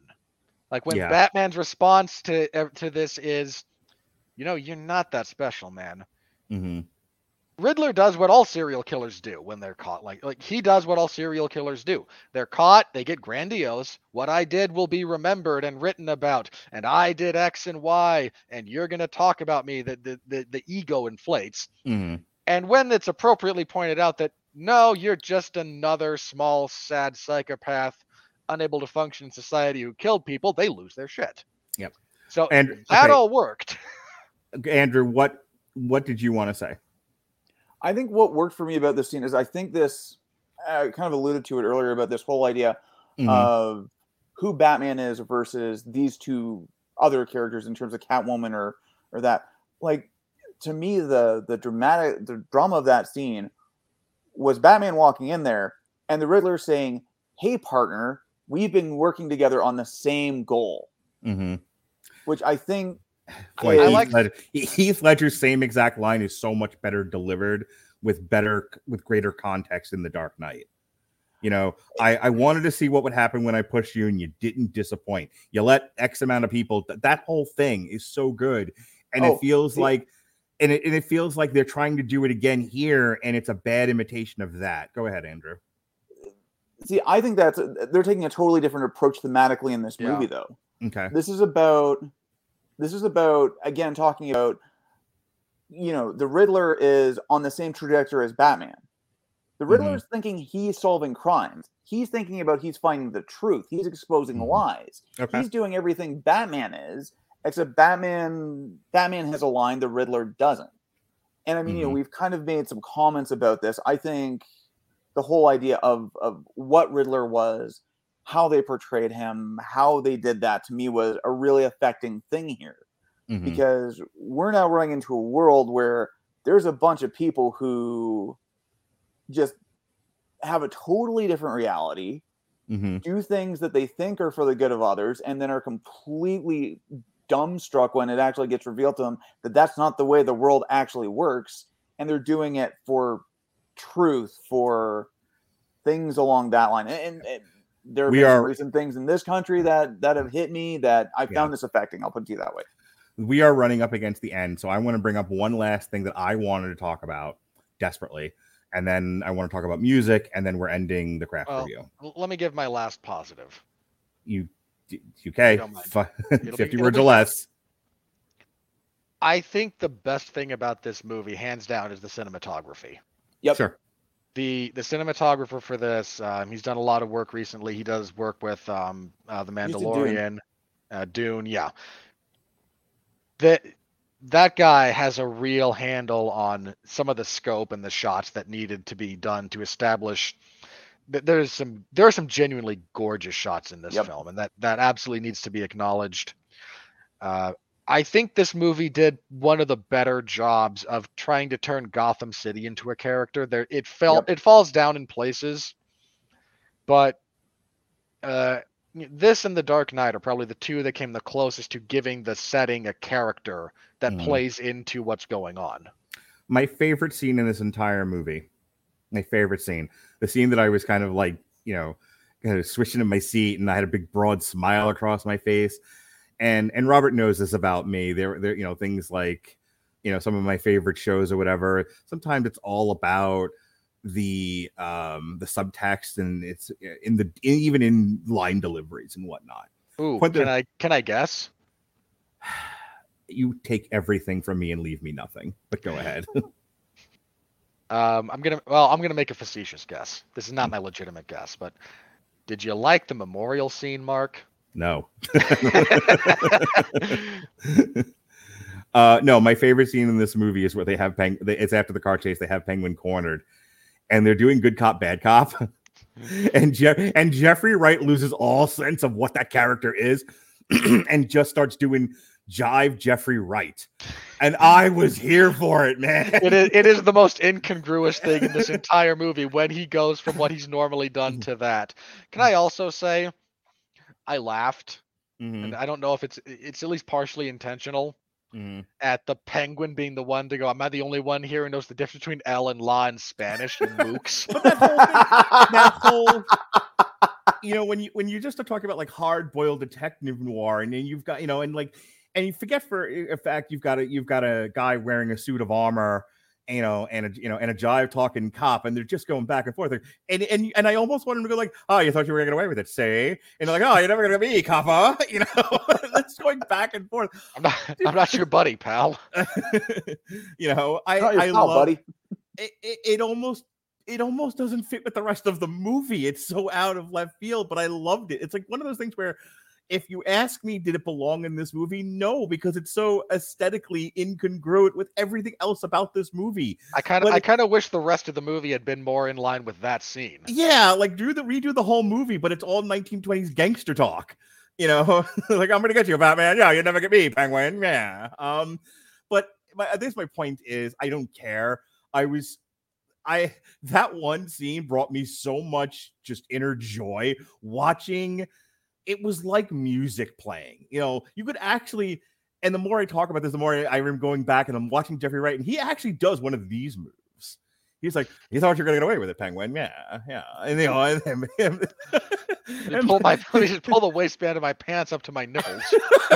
And Batman's like, and then Batman goes into like his like almost like dragnet thing. It's like, and on Tuesday you were here, but then that's really, and you thought you were going to get away with it, but you didn't because we got you. And Penguin's like, man. Just that it was rhythmic, it was beautiful, it almost feels like it was written by somebody else. Yeah, it felt like it felt like someone wrote a song and they were just like interpretive, like dancing that song. And then the whole thing ends, and I don't know if I love it or I hate it. I'm undecided, but they leave and Penguin's there and he's like, "The fuck, dude? Like, you just left me here." And I said, I was talking earlier in the podcast, I said I was a little afraid they were going to make Penguin just too jokey, and they just do it that one time and it's fine. And even then, he's not Burgess. He's not Burgess Meredith, Wang with every step. Which then DeVito copied. Yes. Let's not talk about the monster that is Tim Burton. All right. In the last 3 minutes here, unless you have a burning desire and feel like you did not get to have your say. Oh, believe it or not, I got one thing that I can't get off. I have to get off. Okay, then say it. 50 words or less. Go. I will suspend my disbelief for this movie for a lot of things. Mm-hmm. Much as I think Batman walking into machine gun fire is stupid. You only said that 9,000 times. Hang on. I think it's stupid, but it didn't make me roll my eyes. Mm-hmm. Like, it didn't make me facepalm. It was just, that's stupid. Was it the squirrel suit? It was him surviving after he pulled that parachute. No. Yeah. That was a Black Widow. I laughed. It was a Black Widow moment for me. Where like you have to laugh because of that's the only acceptable reaction. Like, he's so dead. Oh yeah. Yeah. Like no dead. Look, Robert, this is a world in which magic exists. Just accept that. That has not been established in the world of this version of the Batman. Oh, it is, because it's Batman, and Batman only exists where magic does. Yeah. That's not true, and you know it. I was about to say, we didn't painfully go out of our way to establish that this is how Batman has all of his stuff. So, but yeah, I mean, I listened to a podcast where the host used to be the world record holder for the longest continuous scroll suit dive. I'm waiting for him to get a hold of this movie and make that comment. But again, I'm okay with him having the stupid suit. Like, okay, fine, you've got a glider under your suit, whatever. Mm-hmm. Like, okay, then don't. When he pulls the parachute, have the parachute hit a bridge, have him then use all that momentum to swing up into the underside, smash his head on it, fall onto a bus, fall onto the pavement, and then get hit by a car. Like, no. And then Black Widow's like, tough day at the office, eh?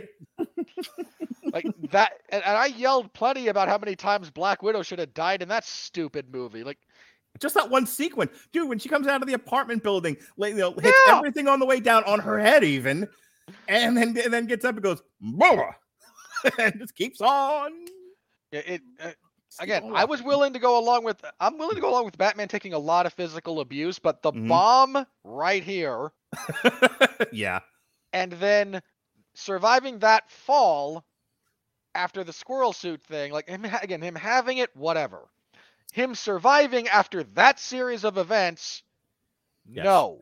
This is a world where nothing hurts anybody unless we need it to for the plot. It's a major inconsistency with the movie. I don't disagree with you. It didn't take me out of the movie enough for me to care, but I know you and I are not the same person. Let me ask you a question, Robert. Or let me ask you a question, Andrew. I'll go to you. I'll go to you right now. What did you think of the music that you can find on Amazon Music Unlimited in this movie? I think you can take Michael Giacchino's score and you can inject that straight into my veins because that is one of my favorite Batman scores. Absolutely love it.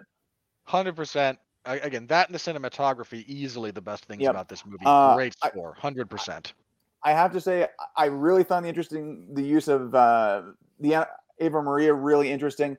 I liked the use of another song by a band we shall not name as to not trigger Robert, but I love the music in this movie. Love the final shot of them riding out to the music in this movie and the Glasgow Necropolis. Great music. Where can I find more of this music, Mark? You can actually find the album Nevermind, the multi-platinum selling, industry-changing Nirvana's Nevermind. I just avoided it for this reason. I don't care. He has to live in this world, and in this world, that album changed music for the worse. You know what? Hypothetically, Mark, let me just indulge your stupidity for half a second. Yes. If Courtney Love murdered Kurt Cobain, that's stupidity. If she did, she did the world a favor. You can go to Amazon Music Unlimited. I actually didn't, for the record, I actually didn't recognize that song because I don't listen to a lot of Nirvana, but I'll take your word for it. Anywho, yes, the song "Something in the Way" from the album Nevermind by the band Nirvana.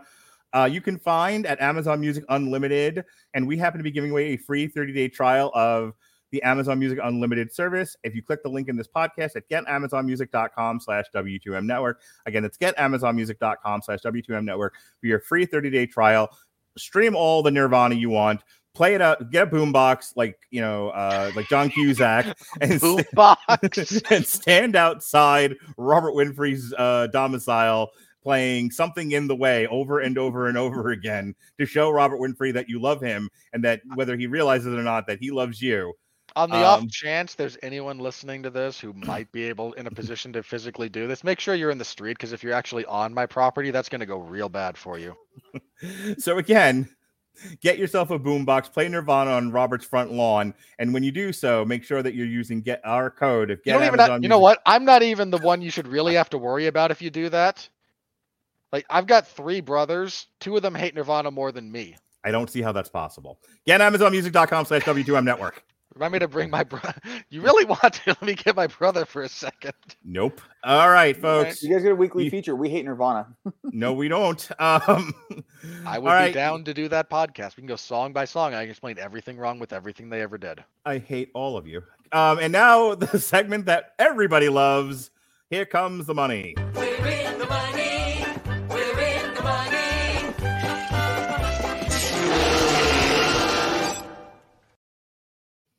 All righty.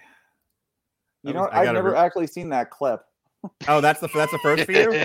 No, I've heard the song. I've never seen the clip. Oh, okay. The Spanish subtitles are really what make it. Every time. It's like the rug. Look, it's like the rug. It really ties the room together.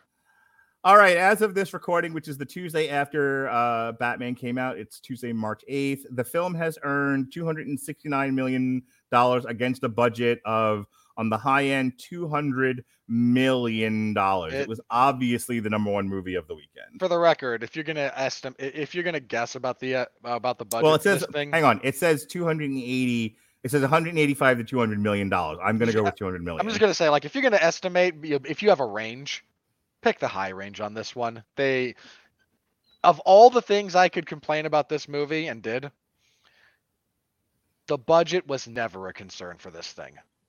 All right, so obviously the Batman debuted at number 1, as I said. It knocked Uncharted out of its spot from 1 to 2, Dog 2 to 3, which Dog is actually doing surprisingly well for the little feature that it is. Spider-Man No Way Home still in the top 10, as a matter of fact, fell from 3 to 4. Death on the Nile, which is bombing considerably, 4 to 5. Sing 2 maintained its position at number 6. Jackass Forever, it's making a tidy profit on a very small budget. I mean, the only thing they had to pay for was the hospital bills. Yeah, in the paint in the paint for the penis in the opening scene of the movie. Jackass Forever fell from 5 to 7. What? I almost don't want to ask, but I have not seen Jackass, so The opening is like a Godzilla parody, but Godzilla is played by what's his nuts' penis. Fair enough. Yep. Yeah. Take a child to that one and see how it feels when you don't know that that's happening. Dude, totally got paid more to show up in Jackass than he did for his last UFC fight. You are not wrong. That's the sad thing. Cyrano fell from 9 to 8. Speaking of bombing, that poor movie. Something Indian here debuted at 9. Scream maintained its position at 10. Marry Me currently day and date on Peacock, which is not a real service, right, Robert? Really not. Fell from 7 to 11. Studio 666. Look, you want to know how little of a service it is? If Marry Me had gone day and date on a real streaming service, it would not have ever been in the top 10. Fell from 8 to 12. There's the 2022 Oscar-nominated short films live action fell from rose 2 spots from 15 to 13. The Worst Person in the World, Robert Winfrey's autobiography.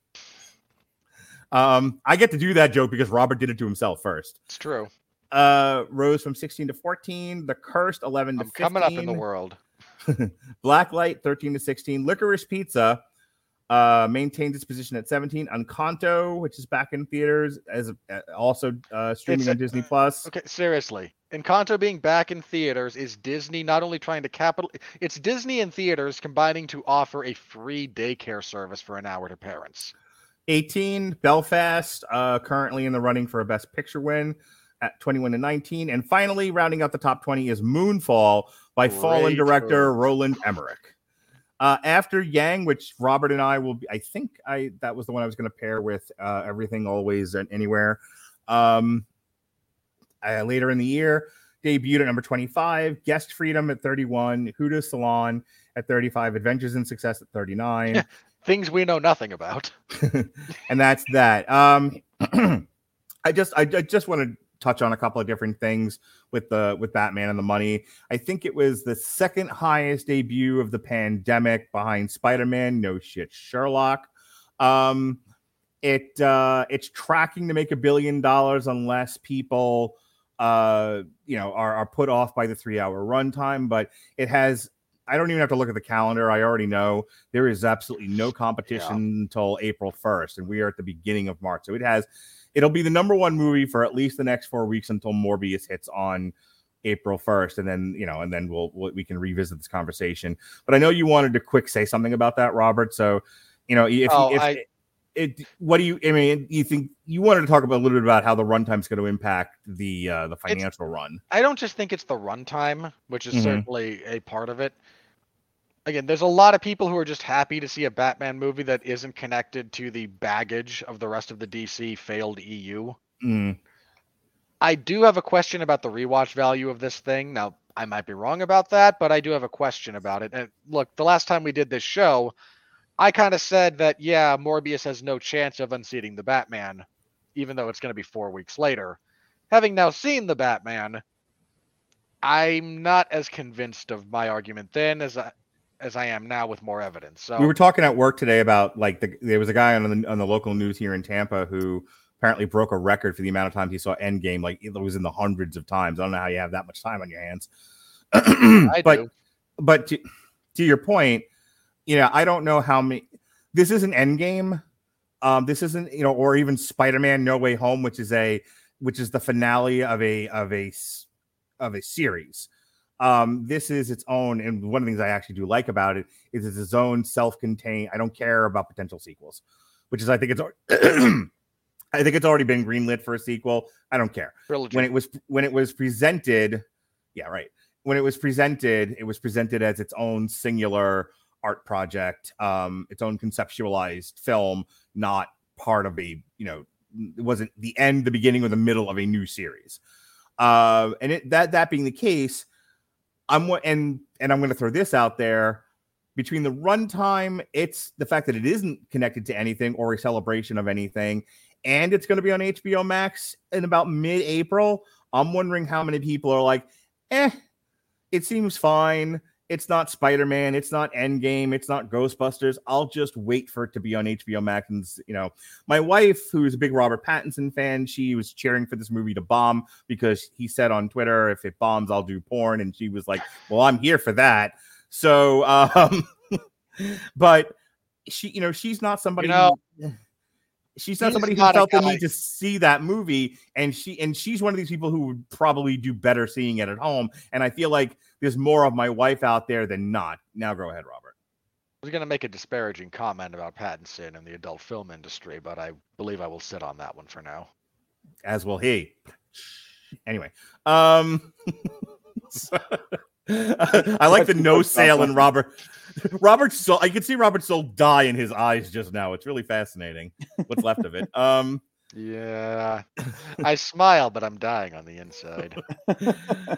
I've got 2 quick thoughts on Batman, really quick from a box office point of view. Yes, sir. Reminds me. I think one thing you already mentioned it is because what's the window on this one for HBO Max? 45 days. So there might be people who are going to wait 45 days for this. Like we're still right. That was my point. To see what would have happened to Spider-Man if it had a 45-day showing up on Netflix or Disney Plus or whatever window. I think on the flip side, well, I'm sure the spin-off television series that'll be on HBO Max will do quite well as well. We'll see how that one goes. My other thought on this one was I think, at least talking to people that I know, there were a lot of people who were very ambivalent about this movie, just again, given how mixed the DCEU has been and how dark this movie appeared from the get-go. And I mean, it is a dark movie, but it's also not relentlessly grim as the Snyder movies were. Yeah. So like there have been people who have asked me, it's like, hey, is this too dark? Is this, what is this on kind of that scale? And it's like, it's dark, but it's not any worse than a lot of other stuff. So there's people who might go now see it on the second weekend based on word of mouth. Look, I have an 11-year-old daughter and an 8-year-old son, almost 8-year-old son. They both liked it. Their opinion was, we both liked it. We've seen better. Okay. God, I hope they change that. So I had to look up whoever they had do the Joker. Okay. Oh yeah, it was Barry Keogh.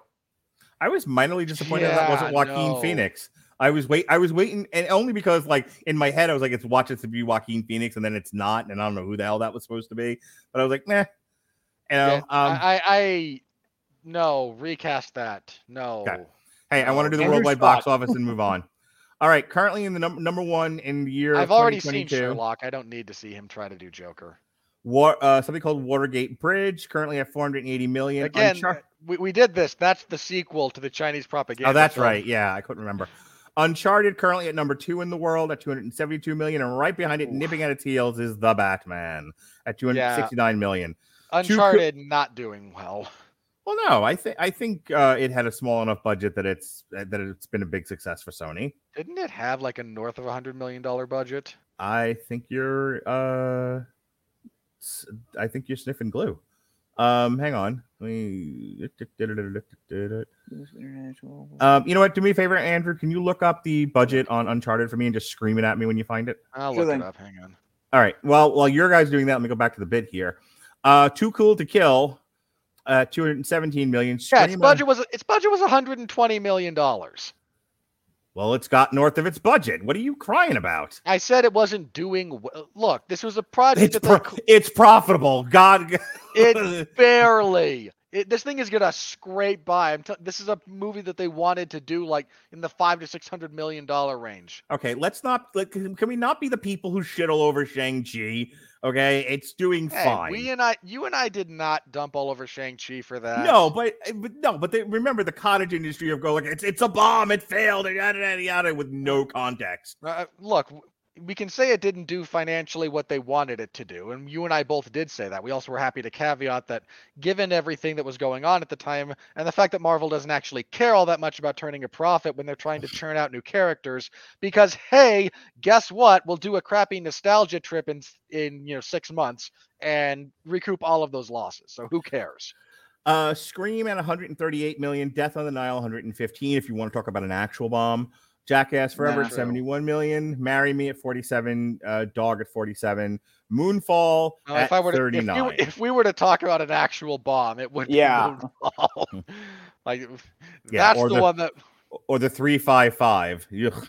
All right. boy, did that thing bomb too. All right, folks. I can't imagine why, Mark.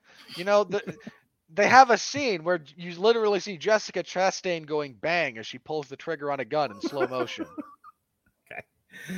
What could possibly have gone wrong with that film? I don't think there's anything I mean, we could be the people that read off every single accomplishment financially this thing has made, but I don't need to get that in the dirt. It's doing well.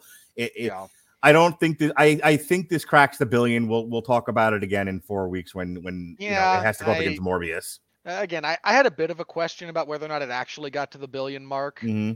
I never generally speaking, it's now comparable with Captain Marvel and another movie that did a $250 million opening worldwide weekend, and it tracked for $1 billion. So all the evidence points that way. I at this point I'm fairly sure. Like, yeah, it'll probably. I'm pretty confident it'll get there. Right, and I'm not hearing anything about an unnamed virus of unknown origin spiking infection rates. Yeah, or a variant therein. Well, look, that's. If I might put on my comical tinfoil hat for a moment. Well, before you do, it's also going to debut in China, which is almost a guarantee that it does well. Yeah, no, that wasn't going to be my tinfoil hat moment. Mm-hmm. My tinfoil hat moment relative to the unknown virus of unspecified origin is, well, everyone's kind of focused on the war. So they don't need to distract us with another variant. Yeah, there's a topic for discussion that I don't want to have. How much everyone pulling out of Russia, including this movie, is going to infect its bottom line. But I mean, like, what was Russia really going to add one way or the other? Russia has an economy at the size of Canada. Yeah. Yeah, but so much more oil, as we're all starting to feel. All right. No, we're actually the third largest reserves. I think we're actually ahead of them. Already. Well, okay, how much do you export? Oh my God! Shut the fuck up. Half of you, 52% of what America brings in actually is. And now the critical review.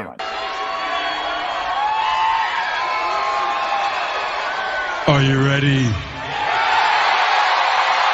No! I said, are you ready? No, God! No, God, please, no! No! No! No!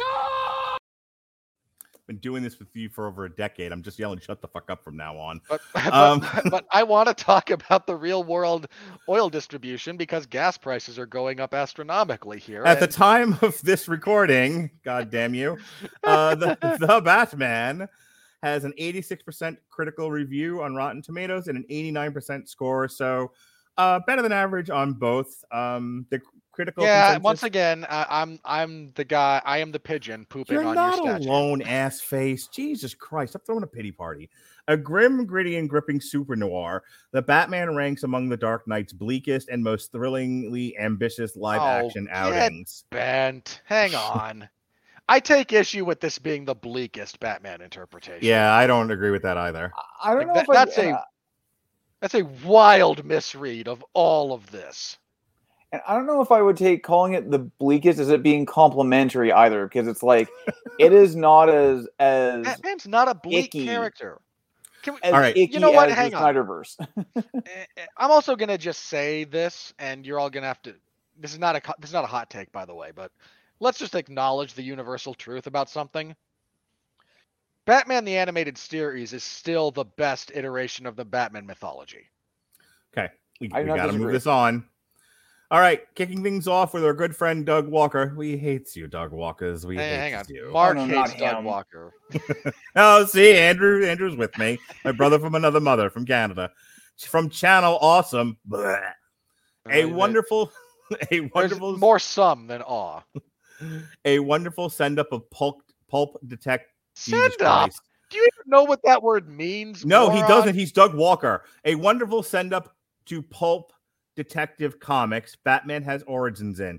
Dark and grown up, but not afraid to be weird and silly as well. Where were they being silly in this? Yeah, well, I mean, how were they being silly? Well, you know. Besides the parachute thing. No, not even that. That's weird just either. Yeah, I don't understand. I don't get where they might get too weird out of this. Yeah. And the only silly thing was Jive Jeffrey Wright. It's awesome. I love him. Again, well, I only meant that one scene. Like, that's silly. Yeah. But it's not ridiculously silly. And no, this is not a send-up of pulp detective comics, you idiot. You don't know what a send-up is. All right. Eileen Jones of The Jacobin. The Batman is both too dark and not noir enough. Unless you mean dark from a purely visual perspective, I kind of disagree. This is one of the things that somewhat annoyed me about this, believe it or not, because they're clearly cribbing off of Seven for so much of it. Yeah. Yeah. But you have to maintain the PG-13 rating, so when Jeffrey Wright holds up the picture of, look at what he did to my partner's face, and Penguin goes, oh, what am I looking at here? You're looking at a crappy screen cap from the video that he live streamed. There's nothing wrong with his face in that picture, because we can't offend the little kiddies. And I'm not sure what they mean by the back end of it not noir enough. Like, this is a noir. Yeah. Like, they follow conventions. Hang on. It's more hard-boiled than noir. There's actually a difference between the two genres. Okay. When I think of that, hard-boiled is... Well, hang on. It might be more... I'm trying to remember which is which, but there is a difference. One of them features the detective in his home element. One of them features the detective not in his home element. Like, he's still competent, but he's in a different location than he normally operates. I forget which is which. But believe it or not, it's an important distinction, because one is the detective, he knows who to talk to, he knows whose cages to rattle, and one is him having to meet new people and learn new things. And they lead to different things. The longer you go on here, the less time we have to do this. Mark Jackson. So if you want to look at the two different... Fuck off. Mark Jackson of Epoch Times, working through some of his psychological issues. This is a goth Batman. He's also a furry. Wait, come on, shut up. He's also a furry. Furries create their own animal character, a persona, which functions as their avatar within furry communities. So a goth furry with Catwoman making up his furry community of two. It's fairly fun, but too long. Sir, did you miss group this week? Jesus Christ. I think he's out of his meds. You guys can see the look on my face right now. This is the different part of doing this show, and I have no idea what the hell he watched. Dude, were you watching Fur and Loathing in Las Vegas? He was on ill hallucinogens is what he was on. Yeah, that makes no sense. Alif Majid of Battle Royale with Cheese. Despite the weight of its long running time and some unwanted subplots, the Batman offers plenty to celebrate as one of the best versions of the character. Yeah, again, I'm going to disagree with that. Like, if you want to argue this movie being one of the better Batman movies, sure, there's some really low hurdles to clear to get there, believe it or not. Schumacher, looking straight at you, and half of what Burton did, you monster. But like, this is actually one of the weaker versions of Batman as a character, despite what they tried it. I don't hate the place that... I was one of the guys who said I didn't hate the fact that, Batman killed people in his version of Batman versus Superman. I thought that was a bunch of people missing the point. But I don't like this version of Batman. I think it's a very weak iteration of him because there's so much nothing to his personality. Like, when he's not in the suit, he's kind of nothing, and that's a failure of writing. Ella Kemp of We Love Cinema. That, but then we're going back to debating the movie again. Fair. Matt Reeves gets caught between not being fun enough while also refusing to lean fully into the darkness, Batman, offered by his premise, creating something that's undeniably watchable, but also very serious and safe. I think that's I think of all the things you're going to criticize about this, that's a little bit of a wonky kind of setup. I don't disagree with it. I just said, like, if you're going to do the serial killer thing and, his face got eaten by rats, you got to kind of show a little bit of that. And you don't. And it's very obvious why you don't. And it's just kind of weak. Just a quick comparison. I'm going to say, I think they did a better job of kind of inferring that kind of level of horror off screen in The Dark Knight when they were doing all the "you want to know how I got these scars" gags. Or I feel like you brought that up in another podcast I just listened to recently. Well, either that or when Joker snaps the pool cue in half and just leaves it hanging and says, "Yeah, we only got space for one of you." Yeah. Like, there's more than enough implied horror there. Whereas this, it's like, oh, we're going to show these people staring at a corpse that's off screen, and then the Batman doesn't even really react to it. Like, okay. All right. We're at almost 5 minutes left of when I wanted to do this, so I'm going to do 2 or 3 more of these, and then we're cutting this. Marianne Johansson, a flick philosopher. No snark, no spandex pantomime spectacle, just noir mystery. Pattinson's sad recluse, a detective in a cesspit of corruption. Relentlessly grim, all darkness and despair, not escapist, but of our time. And I can see Russia from my house. Why is this woman employed? Yeah, that's not a good sentence. Yeah, I was having a rough time with that. I mean, normally I'd blame you for that, but that one's entirely on her. Yeah. And then we can't even go with, maybe it's a weird translation from the Hindustan Times. Nope, it's flick philosopher. Yep. Ed Whitfield of the Trey, Robert Winfrey of the Screaming Boy podcast. I am not, and again, that only works on Ronnie. If the film falls short of greatness because Reeves didn't know when to cut and run, it is, in its final extended form, a superior comic book adaptation and brooding thriller in its own right. He's not wrong about about Matt Reeves needing to know when to cut this thing. I'm not as sold on this being a great adaptation of the comic material, mostly because Hush at least had a personal connection with Batman, that story. Mm-hmm. And trying to kind of transpose the Riddler on top of that, it's not bad as far as mashups go, but if we're talking adaptation, I don't think it's a terribly great adaptation of the material. It's a great iteration of it, but that's not the same as an adaptation. Correct. I would say on some level, this almost felt like reading some comic books where it is almost, there's a few too many plot points. It's a little bit too long. Please check the spinoff. Yeah. All right, last one here, and then I'm done. Dave Poland of Hot Button. In the end, this may be the best Batman movie, but it is also maybe the least entertaining Batman movie. Hang on, I got to think about that. I have no problem putting this in my top 2. I don't know if there's any. Yeah, the fun part, I don't know if it's objectively wrong either, though. When you talk about is it the least entertaining Batman movie, I mean, I'm gonna go with no, but that's a harder thing to think about than I anticipated when I first heard that. Like, hang on, is this the least purely entertaining? That's very subjective. It is, but I mean, even if we apply I can apply some broad criteria here, and let's just run through these for a second or two. Mm-hmm.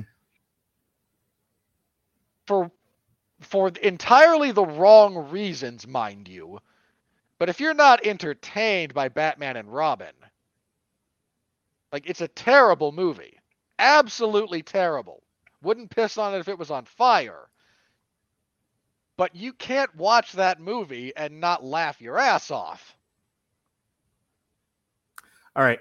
Not Forever, which kind of in the same vein. Mm-hmm. This was more entertaining than Batman Returns. By a pretty significant margin, I think. All right. But that might be the only one of them, believe it or not. This is a movie that is not designed to entertain in that particular context. And I don't say that as a negative, mind you, but if that's the criteria we're going to establish, I don't think that's an unfair observation about it. So depending on your definition of entertainment, but anyway, yeah. We're at the 2-hour mark, and I really feel like we got it. And I wanted this is the last thing I'm going to say. Hang on. Give me the last word because this relates to the critics. Well, to the idiot from Variety. Oh, okay. If you were going to do that, I wish I would have found the quote first. I've already shut down the Rotten Tomatoes page. Don't worry. You don't have to look for it. Yeah, go ahead. I'm not going to do the whole quote, but to the idiot from Variety who said this was a deconstruction of superhero mythos, you pretentious asshat. There's nothing deconstructionist about this. Not one frame of this deconstructs Batman or deconstructs superheroes. Every iota of this is entirely within very well-worn territory. Nothing about this is deconstructionist. Shame on you, and shame on your crappy publication. All right. That's it, folks. I think we got it. And the only thing I wanted to add really quickly was one, thank you both. You seem better now than you did 2 hours ago, Robert. So hopefully you feel better and you don't feel quite as adrift and alone and orbiting the greater cosmos as you did at the start of this, and angry at the rest of us for not being there with you. So it's not so much the rest of you for not being out here with me. Like, I accept that you all want to be fine and happy where you are, and God bless you. Knock yourselves out. But I would like someone to be out here with me. Well, they are. Right? You go find. They're out there, Robert. Go find your people. No, you want to know that? No, I don't. No, so what I want to do is end the podcast. You brought this up, so I'm just going to say this briefly. I do know some of the people who are out here with me. And frankly, I don't like them. Like, I am aware of, I see the line, Mark. I am aware that there are people out there who some of whom do not hold dissimilar opinions from mine, but there's just so many other things that I can't, like, hey, I didn't like the Batman. Well, I didn't like the Batman either, but boy, Thor Ragnarok is the best thing since sliced bread, and I pull out the claw hammer. Okay. The point of this that I really wanted to get to was I've really enjoyed this discussion. This is one, and I want to thank you both for it, because whether we agreed or disagreed, we had a lovely, nice discussion. We had the kind of discussion I enjoy having on here, and the whole reason I get up and do this. But more to the point, you know everyone turned this off as soon as you and Andrew stopped gushing, right? Like, everyone came, got their opinions validated, and turned off the podcast. I gave everyone a proper hand job, and they went away satisfied, and that is what I am here for. But my point being, for the third time, we've done so many of these, and by the end, like Ghostbusters, Suicide Squad, Batman v Superman, just so many of them over and over and over again, where by the end of it, I don't want to talk to people. I don't want to watch movies anymore. I'm sick of the culture. I want to go into the woods to live deliberately. And for the first time in years, we took on a big movie with a lot of polarized opinions, and I don't hate myself and everyone on earth after having dealt with it. I could talk about this much. I could talk about this longer, but I think we got it. My point is, this was a not only a genuinely enjoyable movie for me to experience myself and with my children, but a genuinely enjoyable conversation I got to experience with you two. So I just wanted to say thank you for that. And again, thankfully, this wasn't the worst, most negative experience I've ever had, like it was with Ghostbusters and fucking Suicide Squad and a few other movies off the top of my head, where by the end of it, I was like, maybe I shouldn't podcast anymore or talk to people or have a Twitter account. I'm just going to pay attention to OnlyFans. That's it. That's all you use Twitter for anyway. And at least on Twitter, it's free. Stop judging me, fuckface. All right. No, I'm going to judge you. It's kind of what I do. Speaking of stop judging me, fuckface. Hey, Andrew, want to do any of your plugs? Sure thing, Mark. I train at Esteem Martial Arts and Esteem and Havoc Martial Arts here in Calgary. Available on reachable through general searches. Also on Facebook, Instagram, TikTok, all of your major social media platforms. We are open again, running classes 5 days a week. Go check out the website. Go check out the Facebook page. Lots of great training in terms of karate, Jeet Kune Do, Sarada, Eskrima, Jiu-Jitsu, catch wrestling.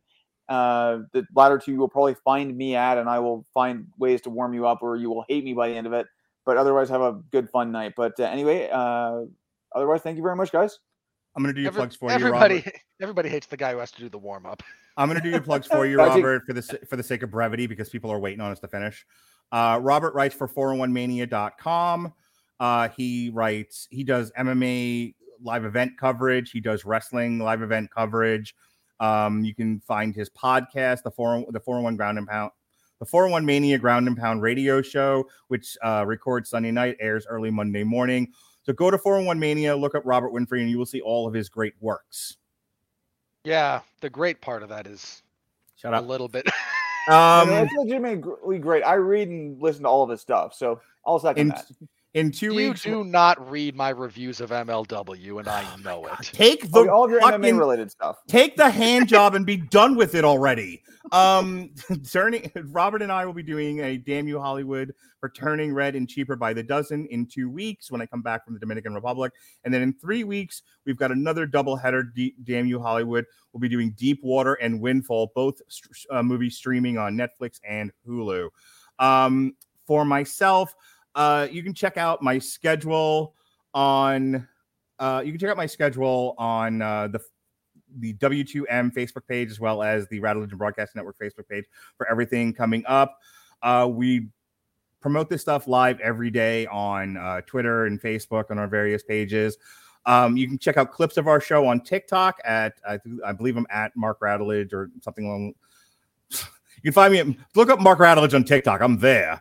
We also have a W2M TikTok where all those clips appear, but with less stickers that I put on them. We have an Instagram, all of that. So subscribe, like, and subscribe.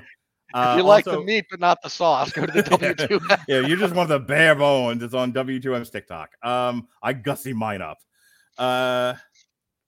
Please like and subscribe on YouTube or whatever podcatcher you choose to listen to the traditional audio medium. It helps us out a lot. Right down there. And lastly, Jesse Starcher big timed me and went out on his own and now has his very own source material exclusive feed. So if you like source material but hated me, now you don't have to deal with me at all. Subscribe to his source material, still under the W2M banner, still through our Spreaker feed, but he has his own separate feed now. So you can subscribe to him on iTunes or that's why our numbers are down for the month. No, they're not. That's why. So you can subscribe to him on Spotify or Apple Music. All right, folks. Thank you for joining us here on Damn You Hollywood. Again, we'll be back in 2 weeks for the great Andrew Graham, for the greater and never alone and always loved Robert Winfree. That's a lie, and you know it. Be well, be safe, and behave.